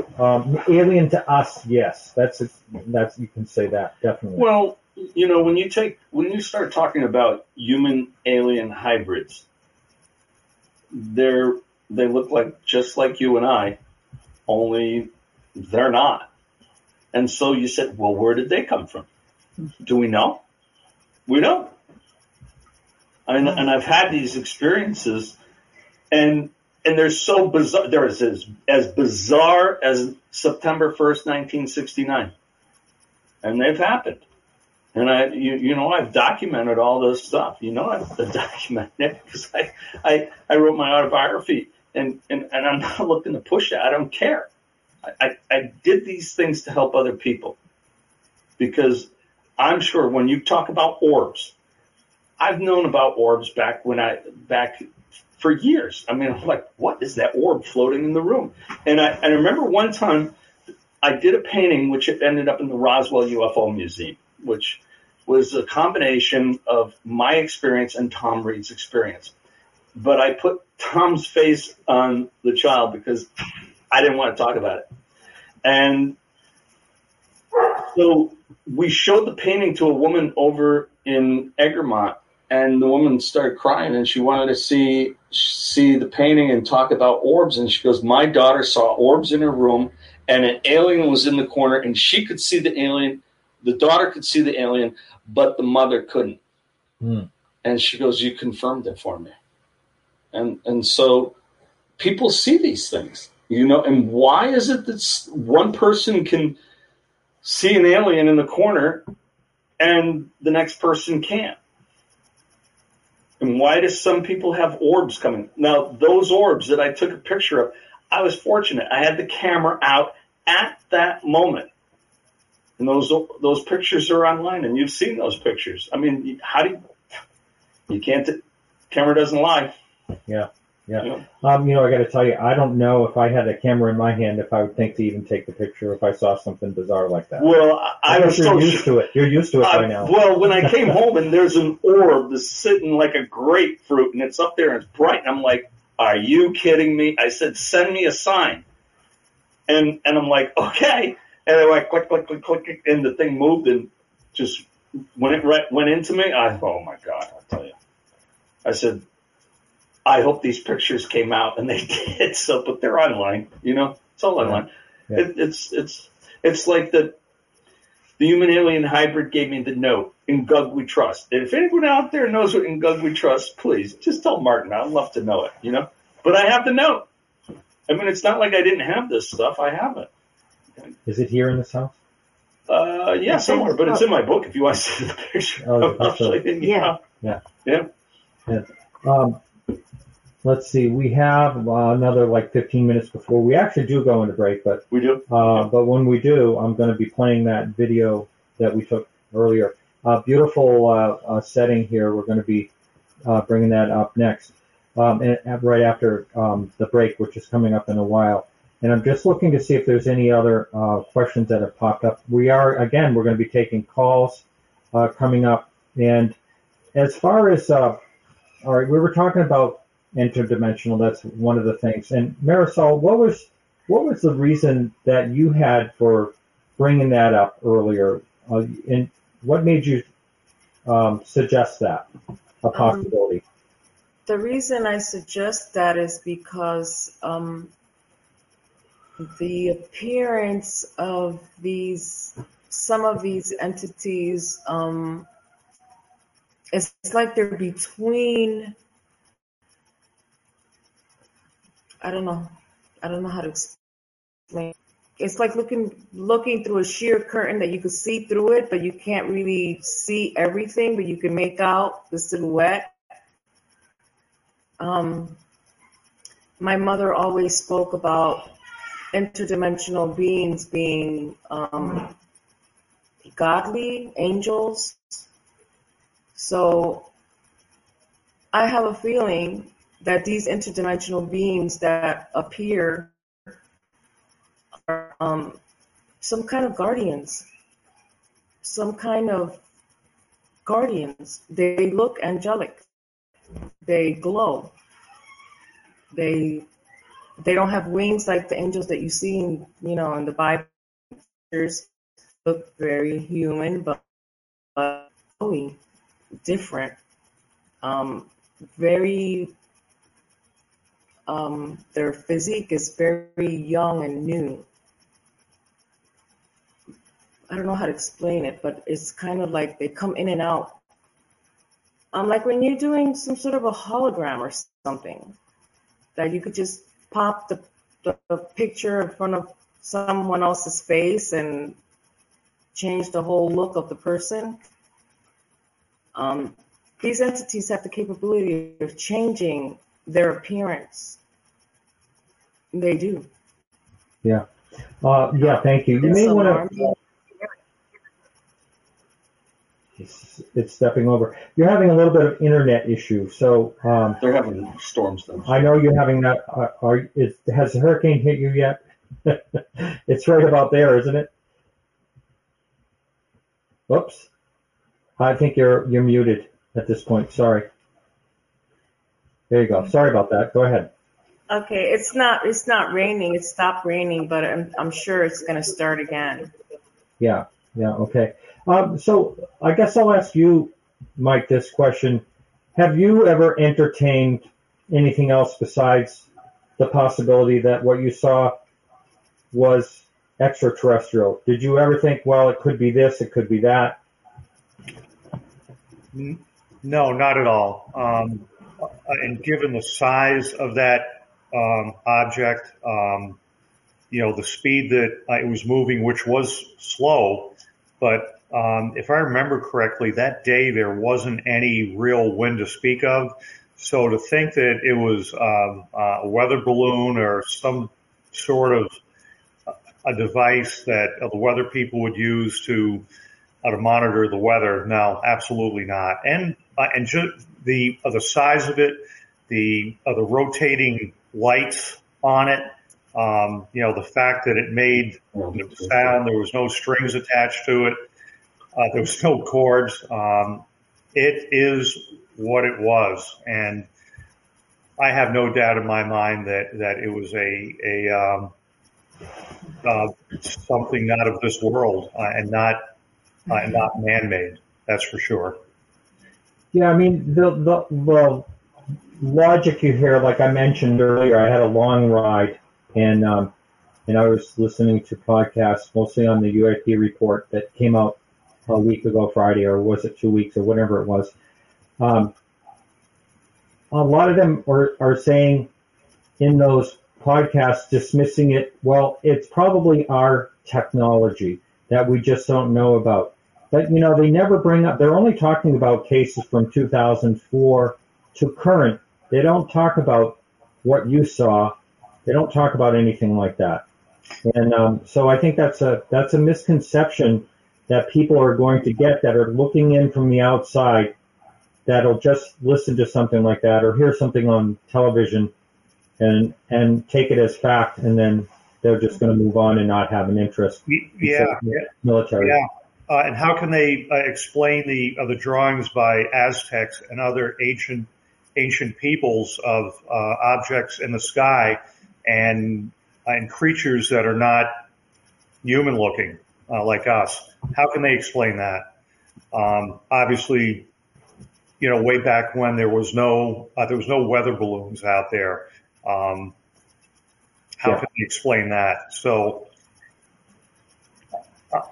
I'm studying these phenomena and all the things that have come out through history and exploration and archaeology. I have no doubt that we've been visited for thousands of years. Why? Who knows? I don't know. Maybe they're interested in us, and they want to see how this human race is progressing, or not. I don't know. Yeah. No, I agree. And one of the podcasts I listened to, they were kind of smirking at the fact or thinking it was ridiculous, this ancient thing.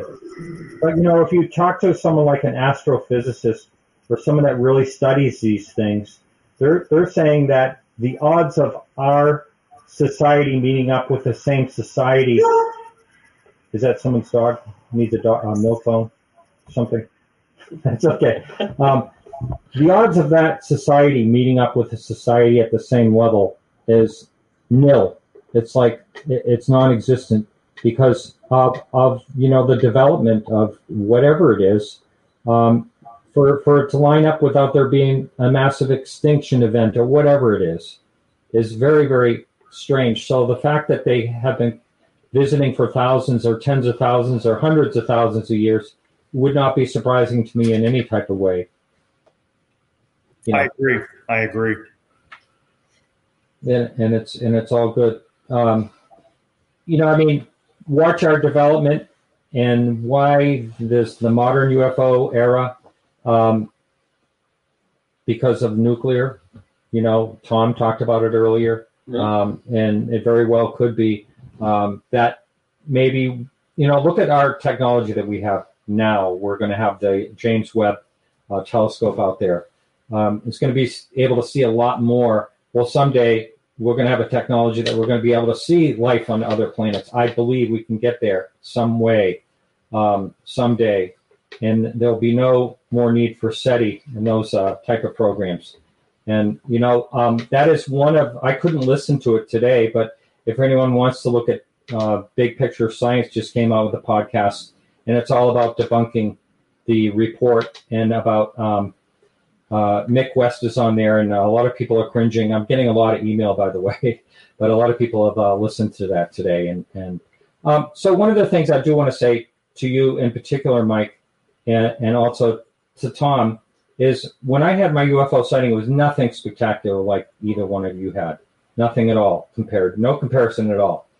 The thing that really was the most eerie thing to me that I couldn't get over was the no sound thing. How could it have no sound and move like it just did? That just blew me away. And I just wanted to hear your feedback, either one of you, on that. Well, that's the first thing that caught my attention was the fact that once I ran across the driveway, like back then there was September, you'd have these September crickets. The crickets in New England are very loud. They're very loud. And all of a sudden there was no noise. I mean, it was like every noise got sucked out. And Tom Reed said the same thing. I mean, there was no noise, no crickets, no noise. You couldn't even hear anything, no air moving, nothing. You could hear nothing. And I was like, that shocked me. That really did. The fact that there was no noise. And when it moved, the spacecraft moved, it just rose slowly. It didn't make any noise. There was no noise at all. But you were talking about this government report comes out, right? And they said, well, it may be other people's technology. Do you know why that is so stupid? Do you know why it's so stupid? I'll tell you why it's so stupid. Do you think if China had the capability of these UFOs, that they wouldn't literally kick our ass overnight? You got another thing coming. There's no way. No one has that technology. Well, that's supposedly one of the reasons for the report, the investigation. Right. Now, here's I'm going to tell you a quick story here. We got plenty of time. I happened to come across, and I'm not mentioning names or anything, but I did meet someone whose father was he was an investigator for Project Blue Book. Okay? And he sat his girls down, and he says, UFOs are real, human alien hybrids are real, and all this business is real. And they told me that. But they clammed up after that. They didn't interview after that. So we have X, and then we have Z, and then we have the girls, and they don't want to talk. And you can't blame anybody, because there's a distrust. I talk in my book about, and I'm not plugging my book here, by the way, but I'm saying the conversation I had with a, you might say, mafia leader he was, and his fear wasn't his fear. He sat me down, he talked to me, he says his fear was not senators, congressmen, president. It was part of the government, and he was referring to the men in black. And you can say, oh, that doesn't exist. It does exist. I'm sorry, it just does. I mean, I think you told me about this, that this was someone that said that there was... Right, it was real. And, and so you can go into the UFO history where they do, the government studied mind control. They, and it started up in Montreal. I can't recall. In the 70s, yeah. Late right, 60s, and I 70s, can't remember. Yeah. Every program that they did was top secret and was named, and I actually forget the names of the top secret ones. You can find them out anyway. But it was all about, the one thing that they wanted to know was children with mental telepathy. How does that happen where kids could have mental telepathy? And almost all these people who've come forward and spoken to me privately all talk about mental telepathy. Like I talked before about my friend, I mentioned Katrina, because they had that. She had it in high school, and we would be back and forth in conversations in the class, and I'm being like, well, that was bizarre. And it wasn't until we were adults and Unsolved Mysteries came out that we talked about it.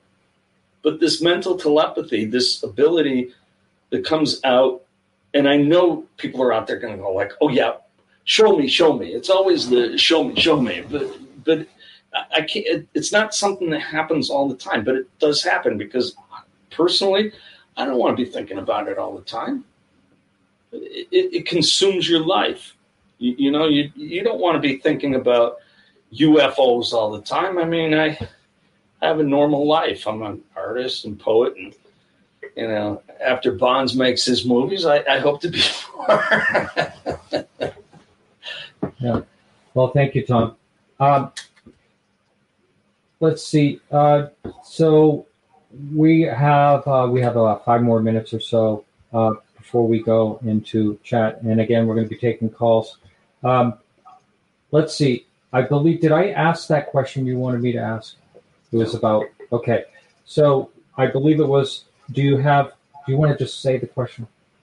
It's right there. It's in my pocket, so just say it. Do you have... Sense of presence. Yeah. The sense of presence Yes. before an event happens. That's Yeah. it. Sorry, just couldn't remember. Yeah. Well, actually, if you're talking about sense as far as like a UFO event or these events that I would see before they happen, yeah, I do, and it really scares the hell out of me. Really, I mean, Scares me too. yeah, and Jane, you've experienced it before. I believed it when I died in 2009 from an asthma attack. Right. So wait, you had like a near-death experience type of thing? I actually died from an asthma attack. I remember going to BMC. I had chest pain, couldn't breathe. Then I ended up signing myself out of BMC.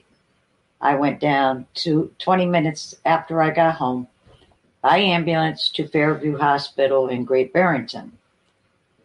I had a heart monitor on. I had everything on. I took that off and I told him I couldn't breathe. I call it in, call it in, call it in. I remember getting in the ambulance and I don't remember a damn thing from there until I woke up at Bay State and I'm screaming at the top of my lungs, where the hell am I? I said, I am not at Fairview Hospital. And they come in and ask me how long I'd had asthma. I had it for 5 freaking years. And I ended up dying because the doctor was treating me for something I didn't have. And all I did was, all the way down, I remember talking to God. And I woke up and I told those doctors, God was with me when I don't remember. And I was talking to God. I was at the pearly gates. He sent me back to the United States. Mm-hmm. Interesting. You talk about scared? I didn't know I had asthma. They were treating me for chronic bronchitis, but I did not have asthma for 5 years and kept calling that doctor and saying, the meds aren't working. I can't breathe. My husband would call him in the whole deal. Interesting. Wow. Mm-hmm. Well, and then he told me that day, and I shouldn't be telling him, but it is. I see into the future, and I see when people are going to die before they actually die. If I tell them, and I did tell my grandmother that one day, that her nephew wasn't going to call her that day on her birthday because he was born on her birthday. And she said, he always calls me on my birthday. Well, she got the newspaper and she says, how did you know that before you came downstairs? I saw it, Grandma, up here. I saw it up here. She could never figure. They sent me to therapy. They tried to hypnotize me, and I couldn't tell them what happened. They didn't get no information off me. But God told me that he was sending me back, and I would see people that die, and what year they're going to die, how old they were going to be, and what year they're going to die. Don't tell me. Don't tell me. I don't tell anybody. No. Because it scared me that when I told Grandma about Eddie that morning, she got the newspaper and he died. And I told her exactly. I said, they were drunk last night. They were down on Route 7. I said, and they hit the guardrail. Eddie's head went off. I said, and then she got the paper with all the pictures in it. And sure as enough, that's exactly what happened. And she didn't know it until she got the paper in the morning. But I knew it the night before. James, you're spooky. Yeah. All right. Well, it's time for us to go into break, everyone. So I'm going to play this clip that we played earlier right here. That'll show the incident. So when it happened, Tom's going to explain that. So we'll be back in about 2.5 minutes. If you're over at KGRA Radio, hang on there. We'll be right back. We'll be right back. Tell me when you want me to start recording. And go. You did a good job with it. Martin. Anyway, we're going to have to stop. Hold it. Jane, we're recording. Hold it. Tell me when to start again. And action. Martin, thanks for coming anyway. Yeah. So this was the exact spot where the actual happened, and I had been running from this house here, and I was actually running full speed, and all of a sudden I wasn't moving. And everything. Wait, I just want to ask you, did you feel when you weren't moving? Yes. What happened was it felt all the sounds disappeared, like there was no sound, and everything went in slow motion, and my body slowly got the feeling like something was off to my left.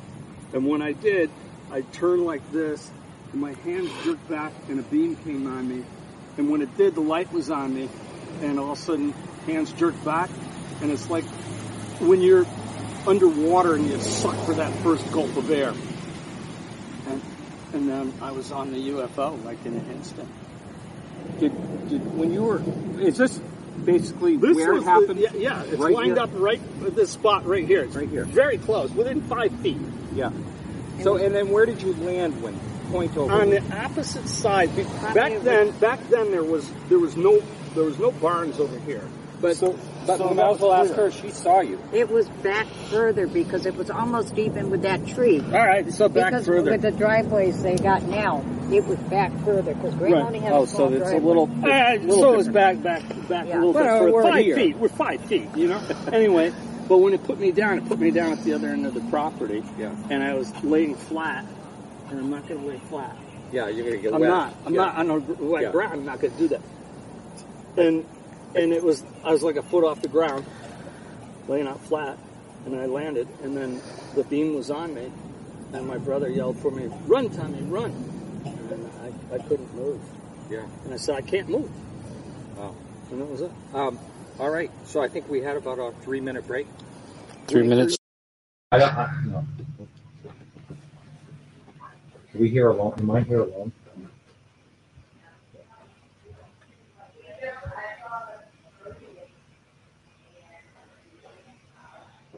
All right, stand by. We're coming back. You're live. I'm live. Coming back in 3, 2, 1, go. Hey. All right, everyone. Welcome back. This is Martin Willis, and I just got to move some things around here. I am back, and I see you, Mike. Hey, Mike. So Mike, moving on. We'll get the rest of the people here back in a minute. But moving on. Through your profession, I believe you said something along the lines where it's kind of a saying I say at the end of every show: keep your eyes to the sky. Has that is that like your mantra? For me, I can't go outside anymore ever since I had my sighting without looking up. Most people are looking at their cell phones today, but is that something that you've always done since that happened at 16? Yeah, absolutely, for sure. And again, for me, it was a positive experience. There wasn't anything. It was exciting, interesting, and I know what I saw on September 1st. I know what we saw. The following winter. It was probably January or February. It was cold out. I know that. It was wintertime. And, to see it again, I just think would be very interesting. So, and I'm curious anyways. I'm always looking around and checking my 6 anyway. So it's just what I do. I try to be very observant, and we live in a 360-degree world, in a sphere that is, it's not only on level ground, but it's also up and down. So that's right. Yeah. No. I find it interesting that when someone has this type of experience that can't be explained, everyone reacts differently. I have a friend that he's on the Antiques Roadshow, and he said he had the most amazing sighting, one of the most amazing sightings I've seen. There was no abduction or anything like that, but he said he could care less. And it kind of baffles me because I don't know how anyone could go through what any of you people have gone through and it not profoundly change you. You know, I mean, I just can't. And then also at the same time, to have to hear, you know, skeptics say there's absolutely nothing to this. That must be a very hard thing to deal with. Before anyone wants to talk about anything that I just said, I want to let everyone know the number is up. Bill is standing by. That number is 855-472-5483. We're taking calls throughout this next hour. So if you have a question, please do call in. So any thoughts on what I just rambled about? Were you paying attention? What's that? No. Yeah. You know, I've given this a lot of thought. Really. You know, I really have. Because since Unsolved Mysteries came out, you know, it went to number one in the world in less than 12 hours. So you knew a lot of people watched it. And a lot of people understood it. Right. And so... And probably are out there, but never came to light. Right. And the whole thing about so many people seeing it, and you know, I was told that, you know, that I would be a focal point on the whole thing. And I didn't mind it.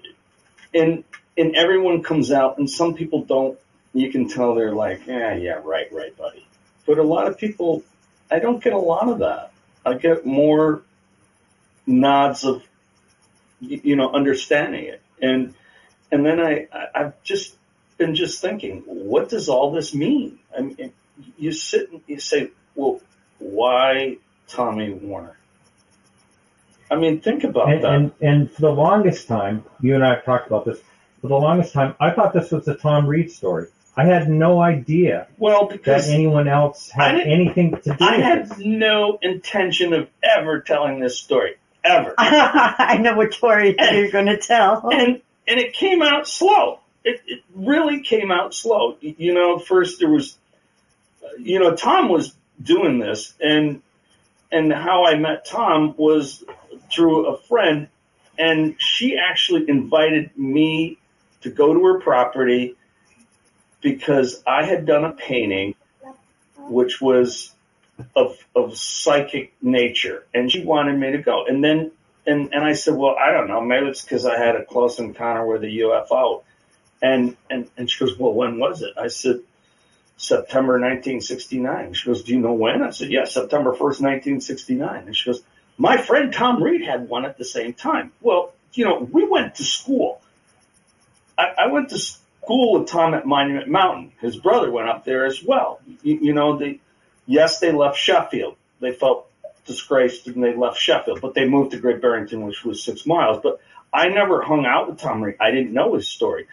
But as time went on, there were stories that were being told among campfires, you might say. And this whole 1969 thing came up.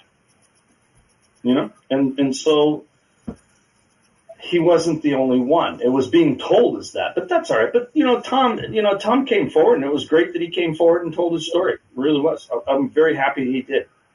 Yeah. Like I've heard, I've heard Tom's story way back.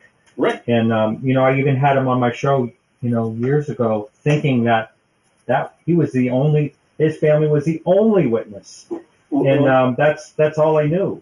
And but no, until I watched Unsolved Mysteries myself. And how did you feel when you saw Unsolved Mysteries? What was your reaction? I'll tell you, this is my reaction. I rarely ever watch something more than once, and I watched that episode 3 times, and then I got a hold of you. Right. And then, but speaking of that, and we do have a caller on the line. I'm going to get to him in just a minute. Mike, I just want to ask you this question because it occurred to me. What would have happened? What would you have done if you were never able to find Tom Warner's phone number? Were you planning on trying to reach any one of these people up in this area? Failure was not an option. Yeah, failure was not an option. I was going to get to the bottom of it, and my motivation was to affirm what he had seen that I had seen the same thing, and I knew that his story was credible. In my mind, it was credible because of that. The picture that he drew was exactly what I saw. So I just wanted to lend him my support and tell him, hey, I believe you, and this is the reason why.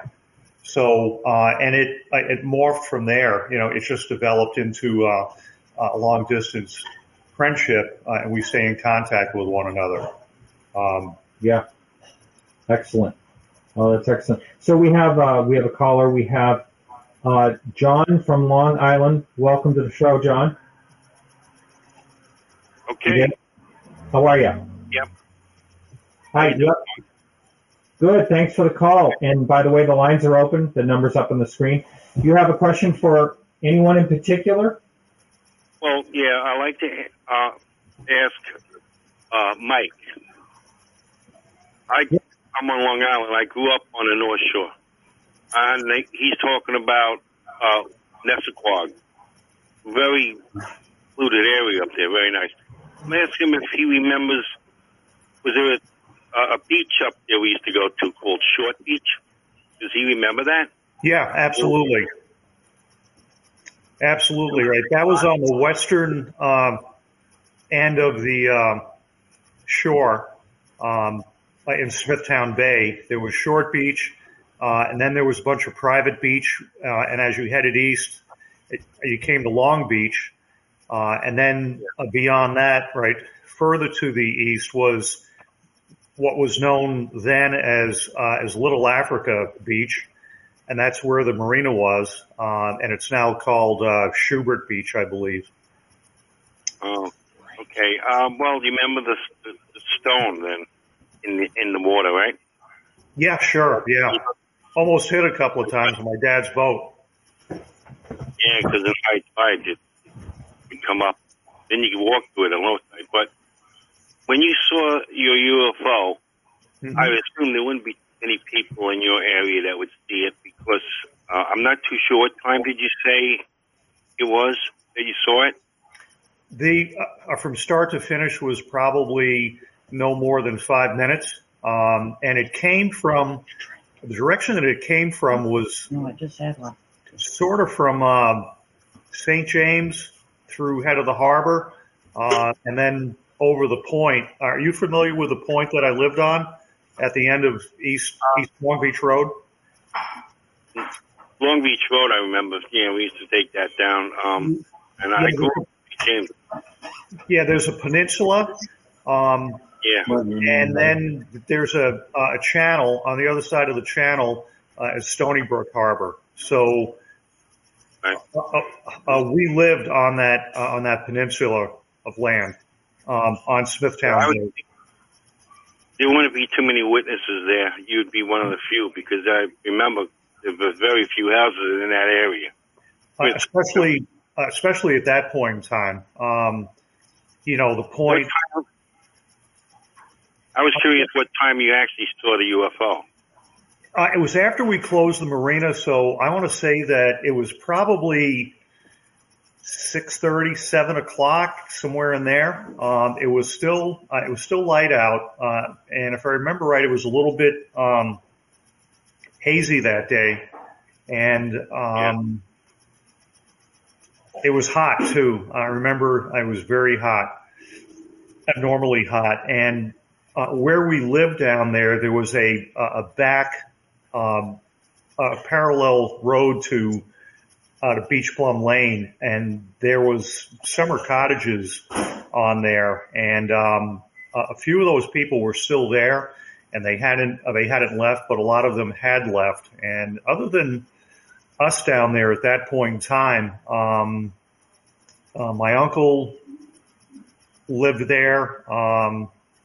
Our house, I'm not sure. I don't think my sister had built her house next to ours yet, but yeah, there wasn't a lot of people down there, and there was not a lot of people out on the water either. Because when we got to the bluff, there was virtually no boats in sight out on Smithtown Bay. Yeah, Smithtown Bay. Yeah, I used to go up there too. My next question is for everybody. It has to do with the realization that you can actually say to anybody you speak to who's listening to you and believe you, could you say to them, I know for a fact that there's something going on that is unusual and unexplainable? Definitely. Definitely, there's something going on unusual. I know for a fact. I think that everyone here, it seems, in this room as well, I think could pretty much say that there's I think we all have the same feeling. And I really thank you very much for the call, John. And we're going to bring in Bill. Bill actually has a question, or you wanted to say something, right, Bill? Yeah, actually, I want to say great show with all the participants going on right now. And a special hello to Tom Warner. But I just want to talk to Mike a bit. I grew up going to Montauk every year since I was practically born. Sure. In 1999, or it could have been 2000, I was on the beach in town on the ocean, and I was fishing, and I seen something absolutely incredible over the ocean. Different colored lights. It was a clear night. There's not no aurora borealis. It was absolutely stunning. I was with my mom and a few other people. Mom actually ran to the hotel room because she was scared. I had another individual who lived in a house past the dunes, and he said, did you see that? I mean, I've been living here 20 years. I've never seen anything like that in my life. But my question to you is, Long Island does have a lot of sightings. Were you familiar, or did you hear any of the stories that may have emanated from Montauk, Camp Hero, the Montauk Project, all that stuff that was going on up there? No. I left the island and I moved to Vermont in '71. I went to college there, and I pretty much stayed there for up until 2010 when we moved to South Carolina. So I kind of lost touch of that. I did spend some time out at Montauk. My brother-in-law had a sport fishing boat out there, and I'd come down on vacation and we'd go out on his boat, out to the canyon actually, and run about 125 offshore to fish.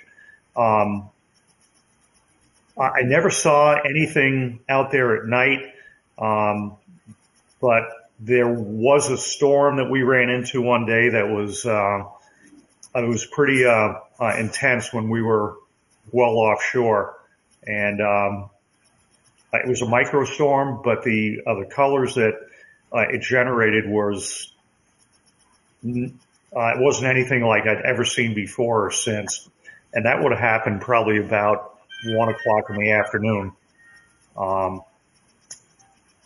But leading up to this show, I did a little bit of research and scouting on the internet to see whatever and what other sightings there had been on the island, and there was a tremendous amount. There has been a abnormal amount as far as I'm concerned, and I think that New York and Long Island is probably in the top 5 or 6 in the country as far as sightings go.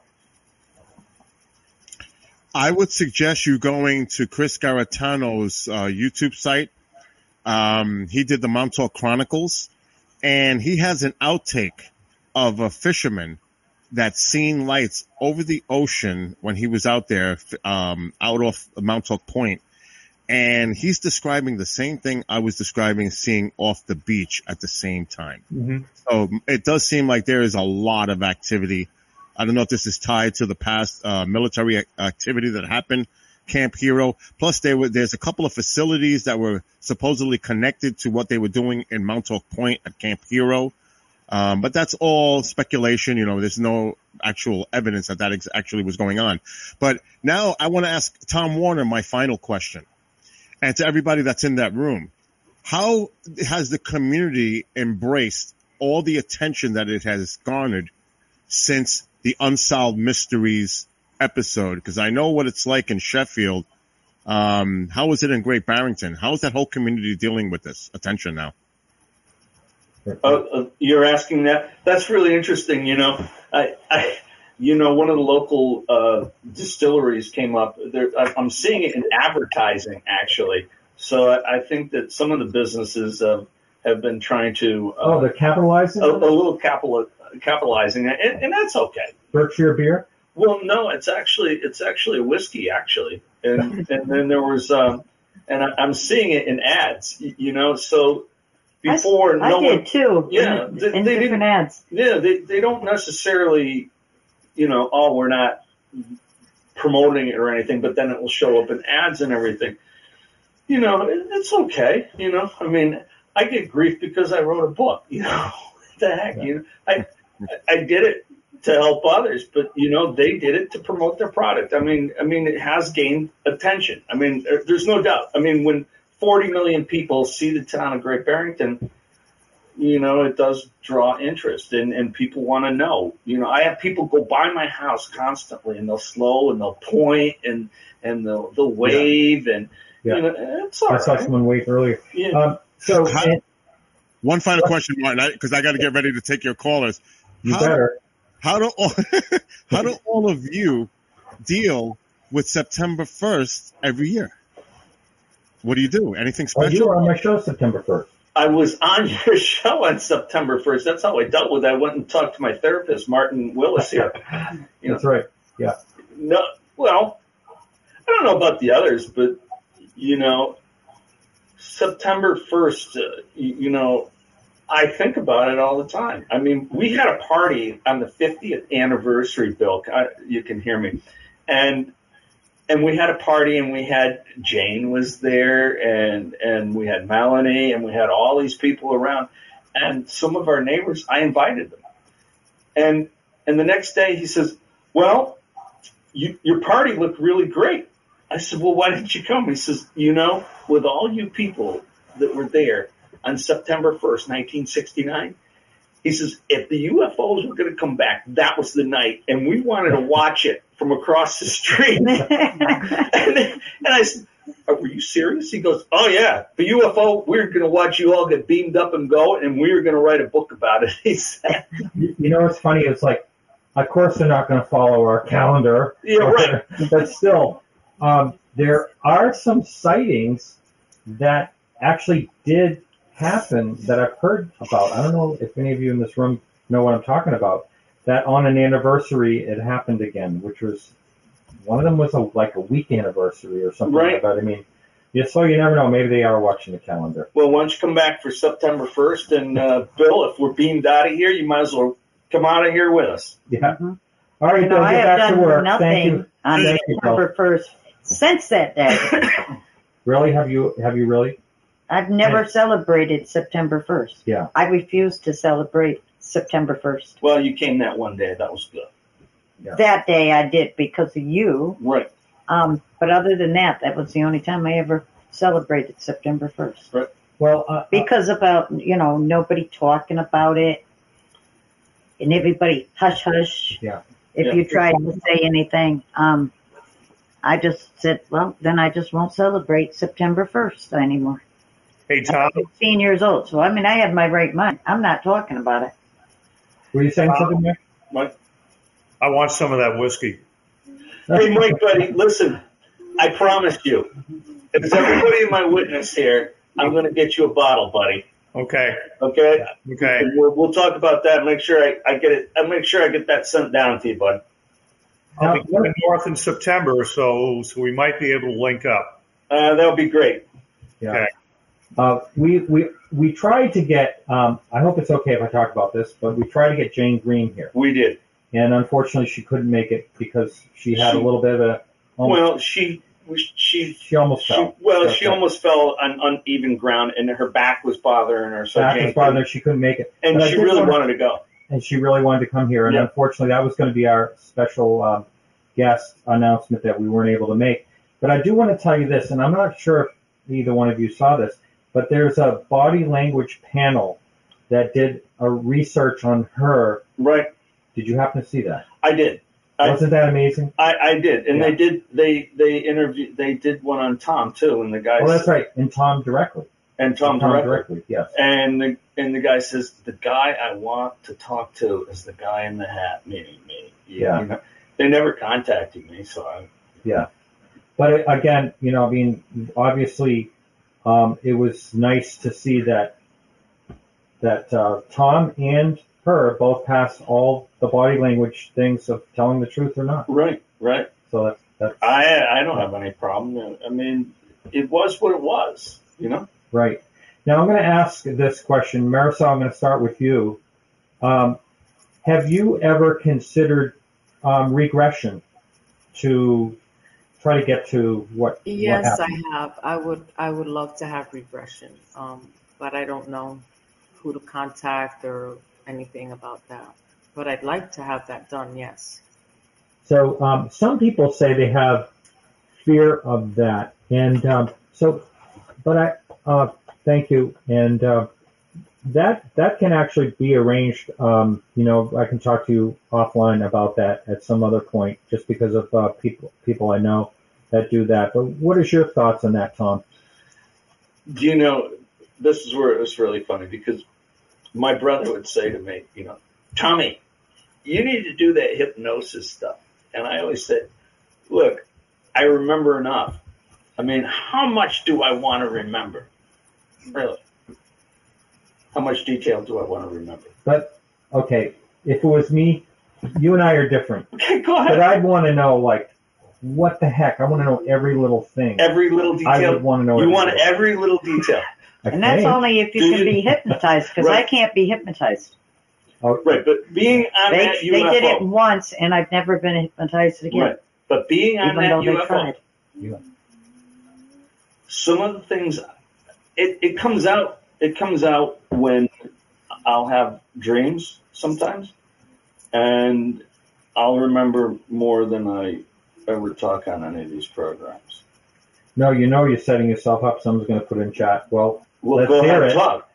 Yeah. Is this? Yeah. It's going to come in there. You know, I know, and I'm sure is out there asking probing questions. You know, it's like probing questions. Yeah. You know, and it's like, no, why on earth would you want to know anything like that? If you know, if they're taking. But let me ask you this: Did you ever feel, you know, Marisol? Do you really want to know? Do you want a really headliner? Do you really want one? Do we want one? Everyone's kind of doing, I don't know. We're all ears, because if I said no, then I would get lots of hate mail. I have a scar where I shouldn't have a scar. And that's all I'm going to say. Well, can you just be more specific and say when that happened? In 1969. 1969. Yeah. Yeah. Right. So interesting.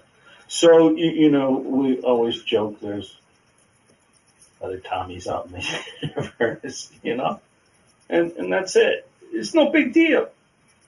You know, what do you think they're going to do? They're going to take specimens of people. You know, don't beat around the bush. That's all it is. You know, you go to a doctor office. What do? They take your blood.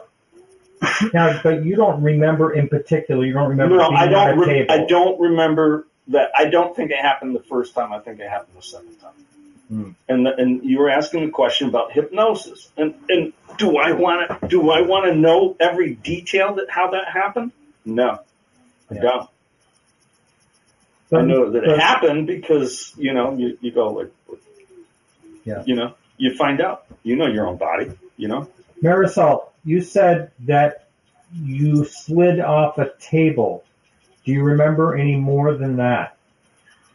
I just remember that when I slid off this table, it was definitely part of whatever this ship was. It didn't have any bolts.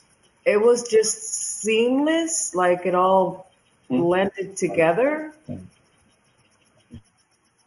Um, the levitating feeling when I was trying to stay down underneath the table part. I felt the levitation, my body being lifted, kind of like dragged, but not dragged, but floating. And to the side walls, to where those big, huge, I don't know, I call them cubby holes because they looked kind of like, you know, when you have an egg carton and it has all the little holes to put all the eggs in. Yep. But more like a flat space against the wall with cubby holes where all the children were inside these cubby holes, and I was in the cubby hole. And once you're in the cubby hole, you can't move. It won't. You can't move. And then question for him. And then the light that comes, and then I'm outside. Tom has a question for you. Okay, Marisol, hello. Hi. I remember you as the third child down on my lap. Melanie was probably a little up from you. If you were looking out that window from when you were behind that glass or whatever that held you in there, Melanie would have been just off to your right. Am I correct? Yes. And there was another girl like two down from you, and she was taller. Is that correct? She looked extremely tall. Yeah. Yes. And well, I was only 6, so. Yeah, well, that's true. I mean, I was 10, but she appeared tall to me. But I remember you as the third child down on the left-hand side, and this wall was like this. It was clear, but it like a foggy, like clear, and all the kids were along that wall. You know, I gotta say, Tom Reed on my show talked about that wall. And I remember that is he said it was like almost like glass wall. Yes, yeah. It's like melted glass, like I don't know how, like rock. You can't see through it, but almost. Amazing. I gotta ask. I'll start with you, Marisol. Do you remember any like noises or smells? I know that sounds strange, but did anything come to mind, or was it hard to breathe? I remember the children crying. The sound of the children crying scared me. It terrified me because some of the children weren't just crying. They were kind of like in pain. It sounded like scary, terrifying. I was scared. I was just scared. And when I was able to focus, once I opened my eyes and I realized that I'm not in my bed, and I was able to focus from the light that was shining, it was like something coming from up above down to my face. And when I focused and I got to see the features of the entities that were there, it was so shocking that I could not believe what I was seeing. I was terrified when I looked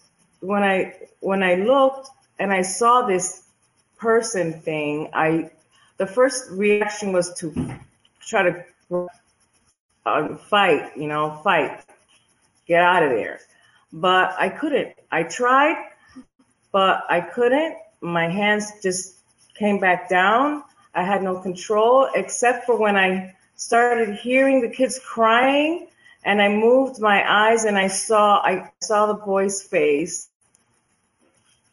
and his eyes. His eyes were, he was kind of bewildered, and that was Tom. He was kind of like, I don't know how when a child is kind of lost, but they're still trying to figure out if they are lost. And his eyes just made me feel calm because he wasn't crying. He didn't have that look of terror that the other girl had. I mean, the look in her face scared me so much. I called her the lady. I didn't know that she was only 14 at the time, or 15, but to me she was a lady. And I didn't know that it was her until the Unsolved Mystery. The expression that she made on that show was the same expression she had on that ship. And she was crouched down and she was terrified. I mean, just the look in her face alone scared me.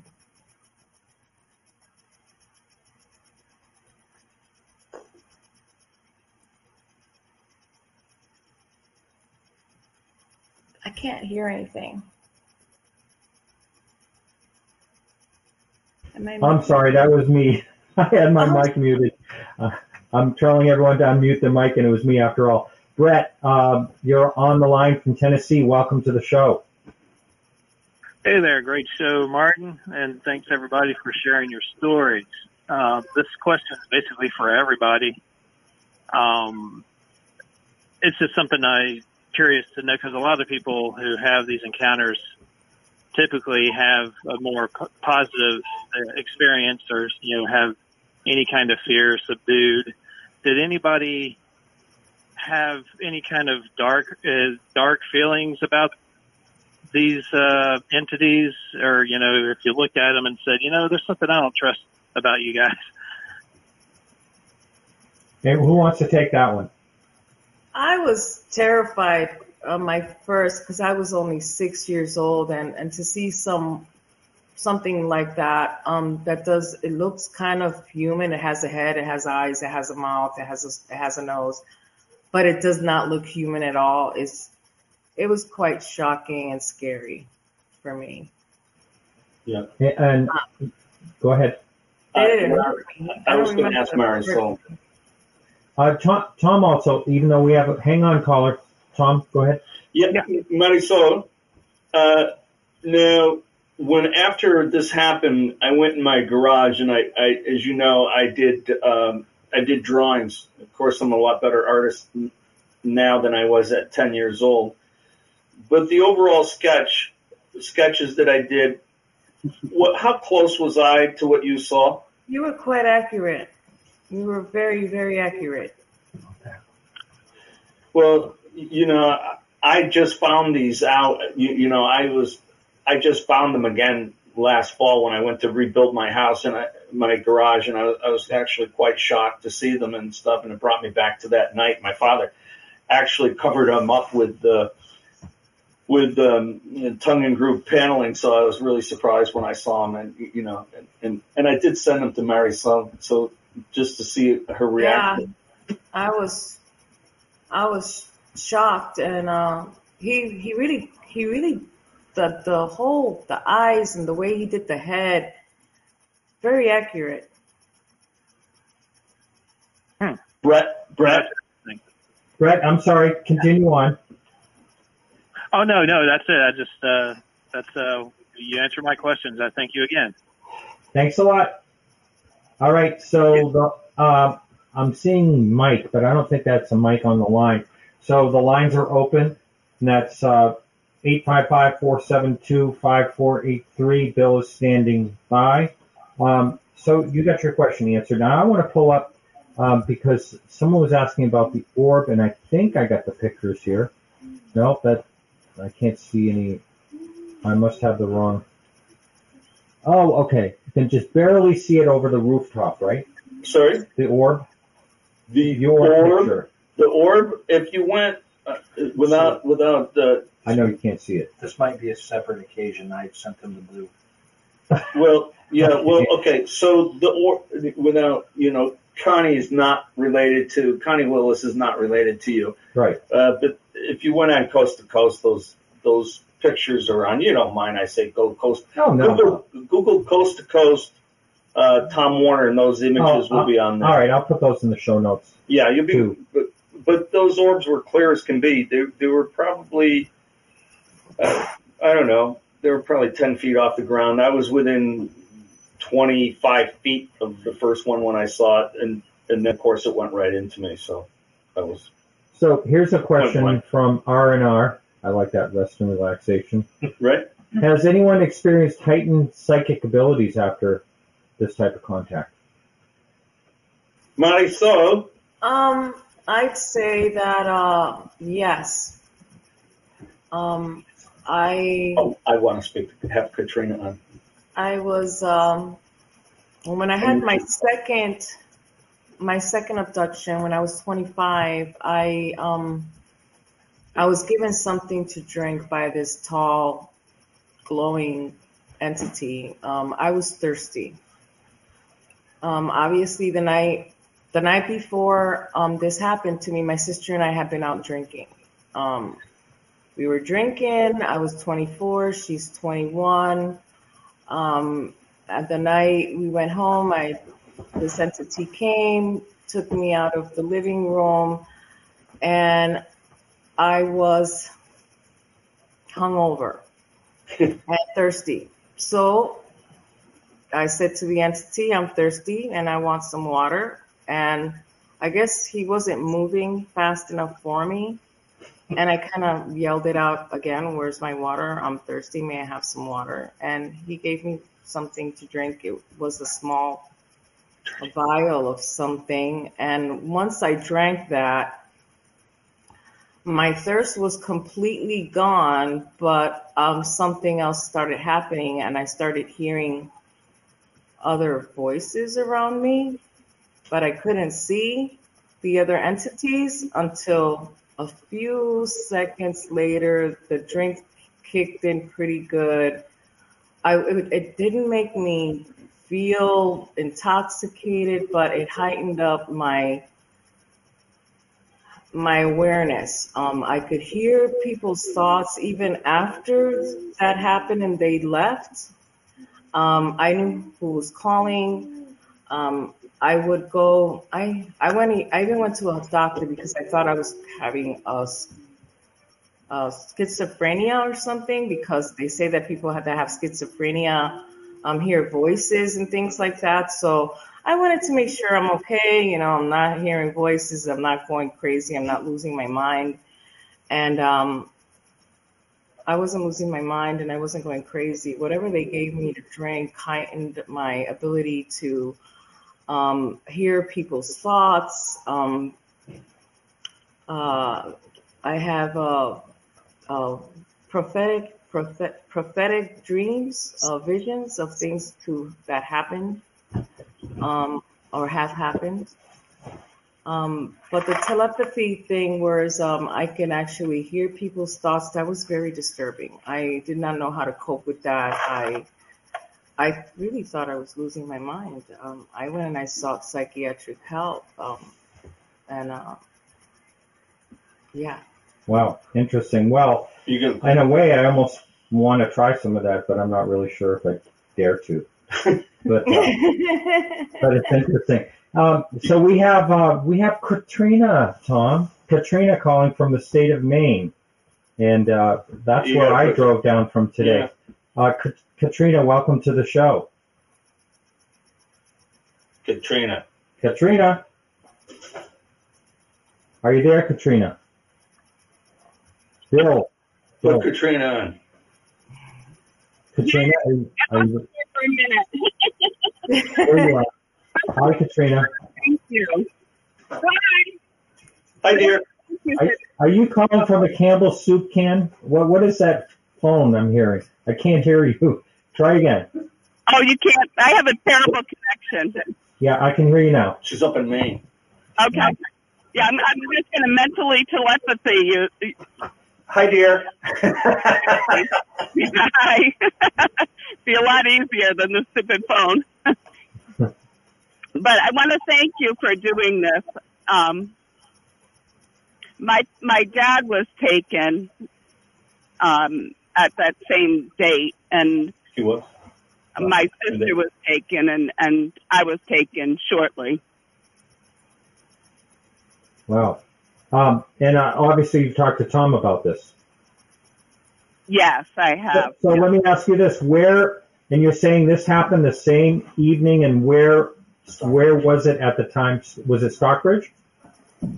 Yes, in Stockbridge, but we're not too close to Tom. We're up by Bullard Woods. And what happened was some kind of a UFO. It wasn't as big as what they're talking about. Crashed into the woods in Bullard Woods.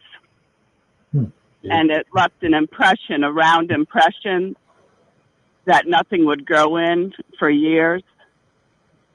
And then there was an area that they mowed down that went towards the houses that the children and my dad were taken right to our house. So, so are you saying? I'm sorry. It sounded like you just said taken to your house. You're saying taken from your house? Yeah, we were abducted. Yeah. And how did your family deal with that? I mean, let's hear more details if we could about that. At the time, no one talked about it. And it was on the local radio station, people calling in because there were a lot of sightings. And my mother turned off the radio. She was afraid. Yeah. What is it? Katrina, I have a question for you. Yeah. Can you hear me? Yep. So, going back, you have this mental telepathy because we understand it goes back and forth between you and I at different times, and I'll send you a message that I heard you and everything. Did that happen after your UFO experience, or was this something that do you feel that you were born with, or did it develop after your experiences with a UFO? I never even thought that it came from the UFO, but it didn't show up until later. I was very young. I was born in 1960. So I was 8 years old at the time. Right. So I wouldn't even think about mental telepathy at that age. Yeah. But later on, I could see things happening that were going to upset me. Mm-hmm. And I would know already, so I think it was taking care of me so that I wasn't so scared. I'm just glad to be connected to you, just so you know. Yes. Yeah.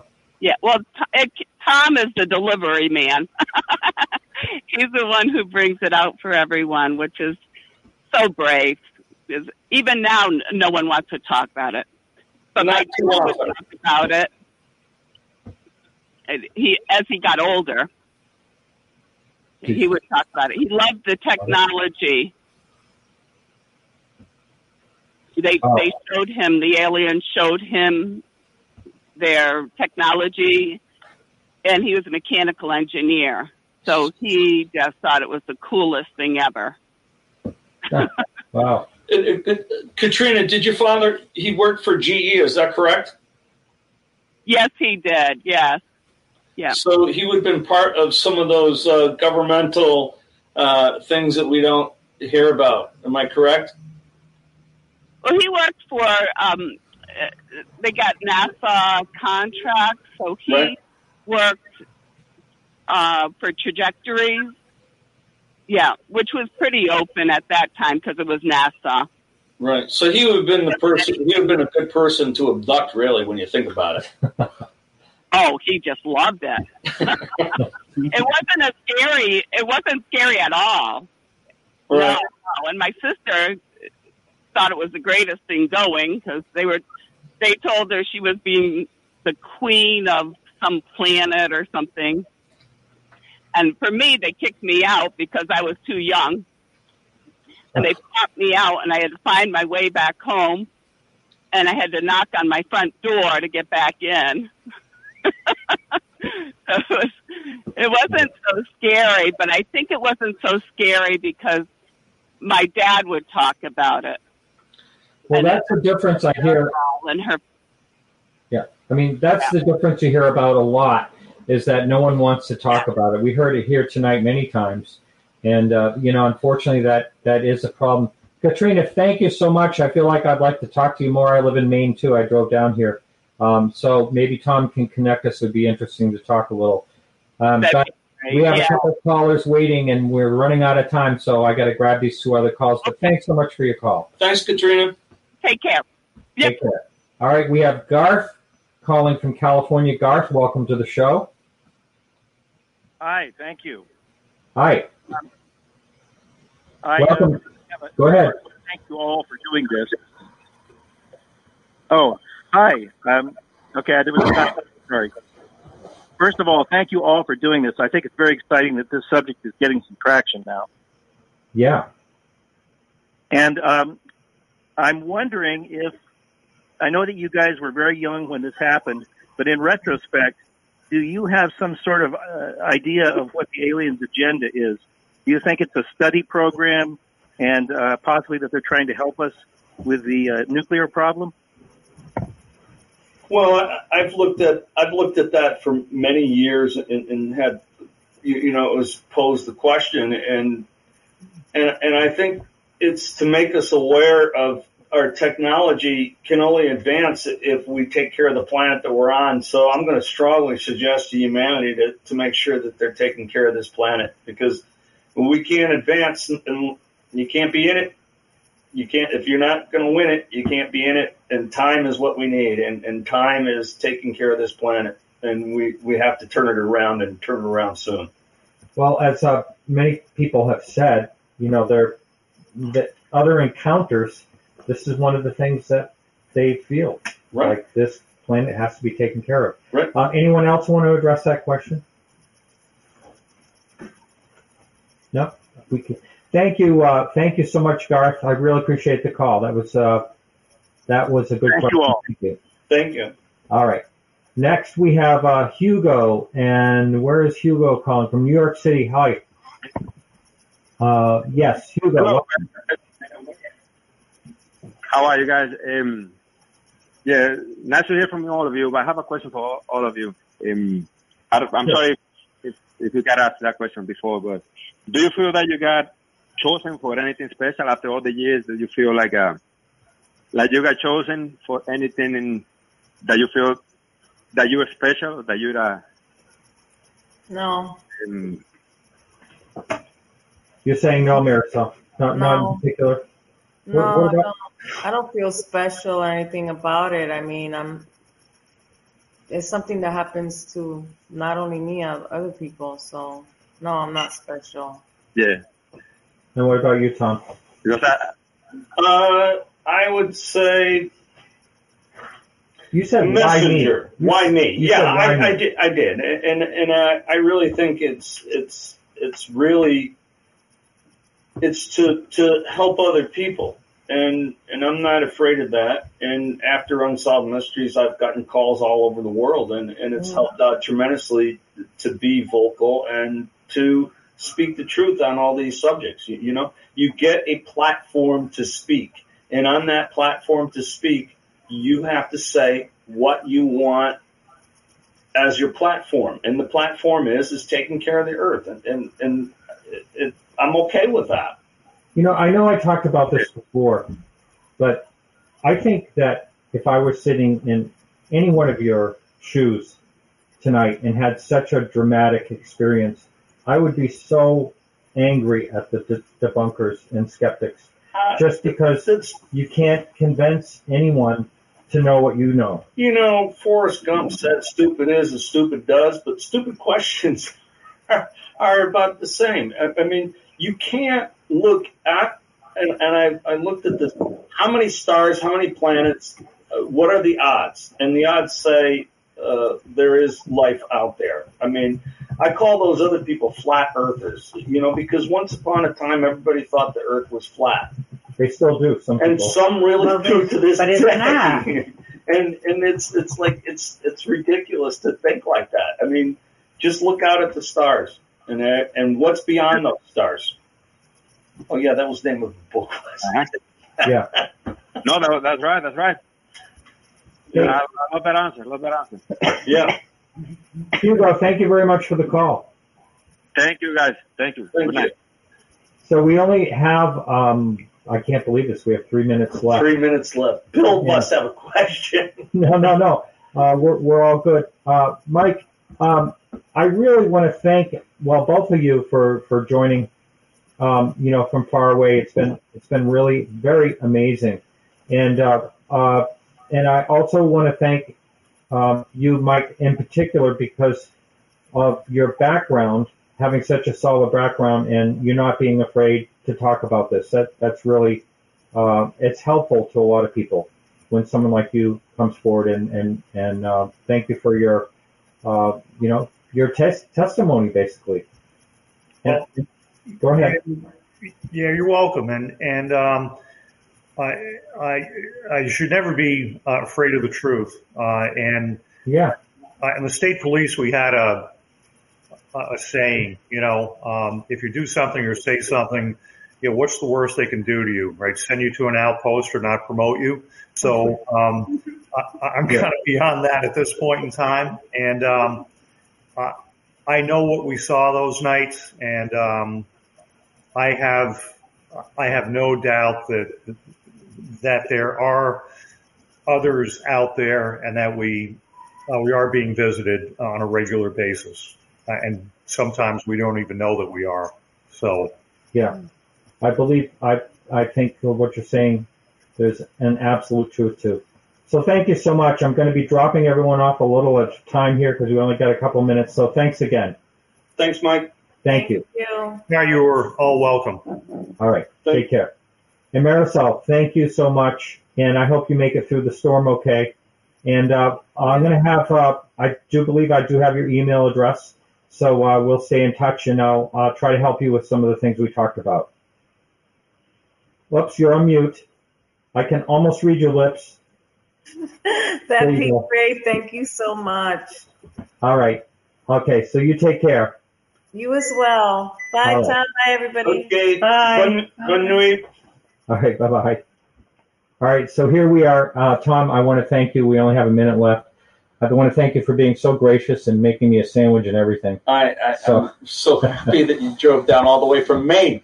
That was my pleasure. Hey, and no masks. Jane, thank you. And you're very welcome. Jane. And we were going to have this outside, but I don't know if you heard the thunder earlier, but it just didn't work out that way. But it all worked out well enough.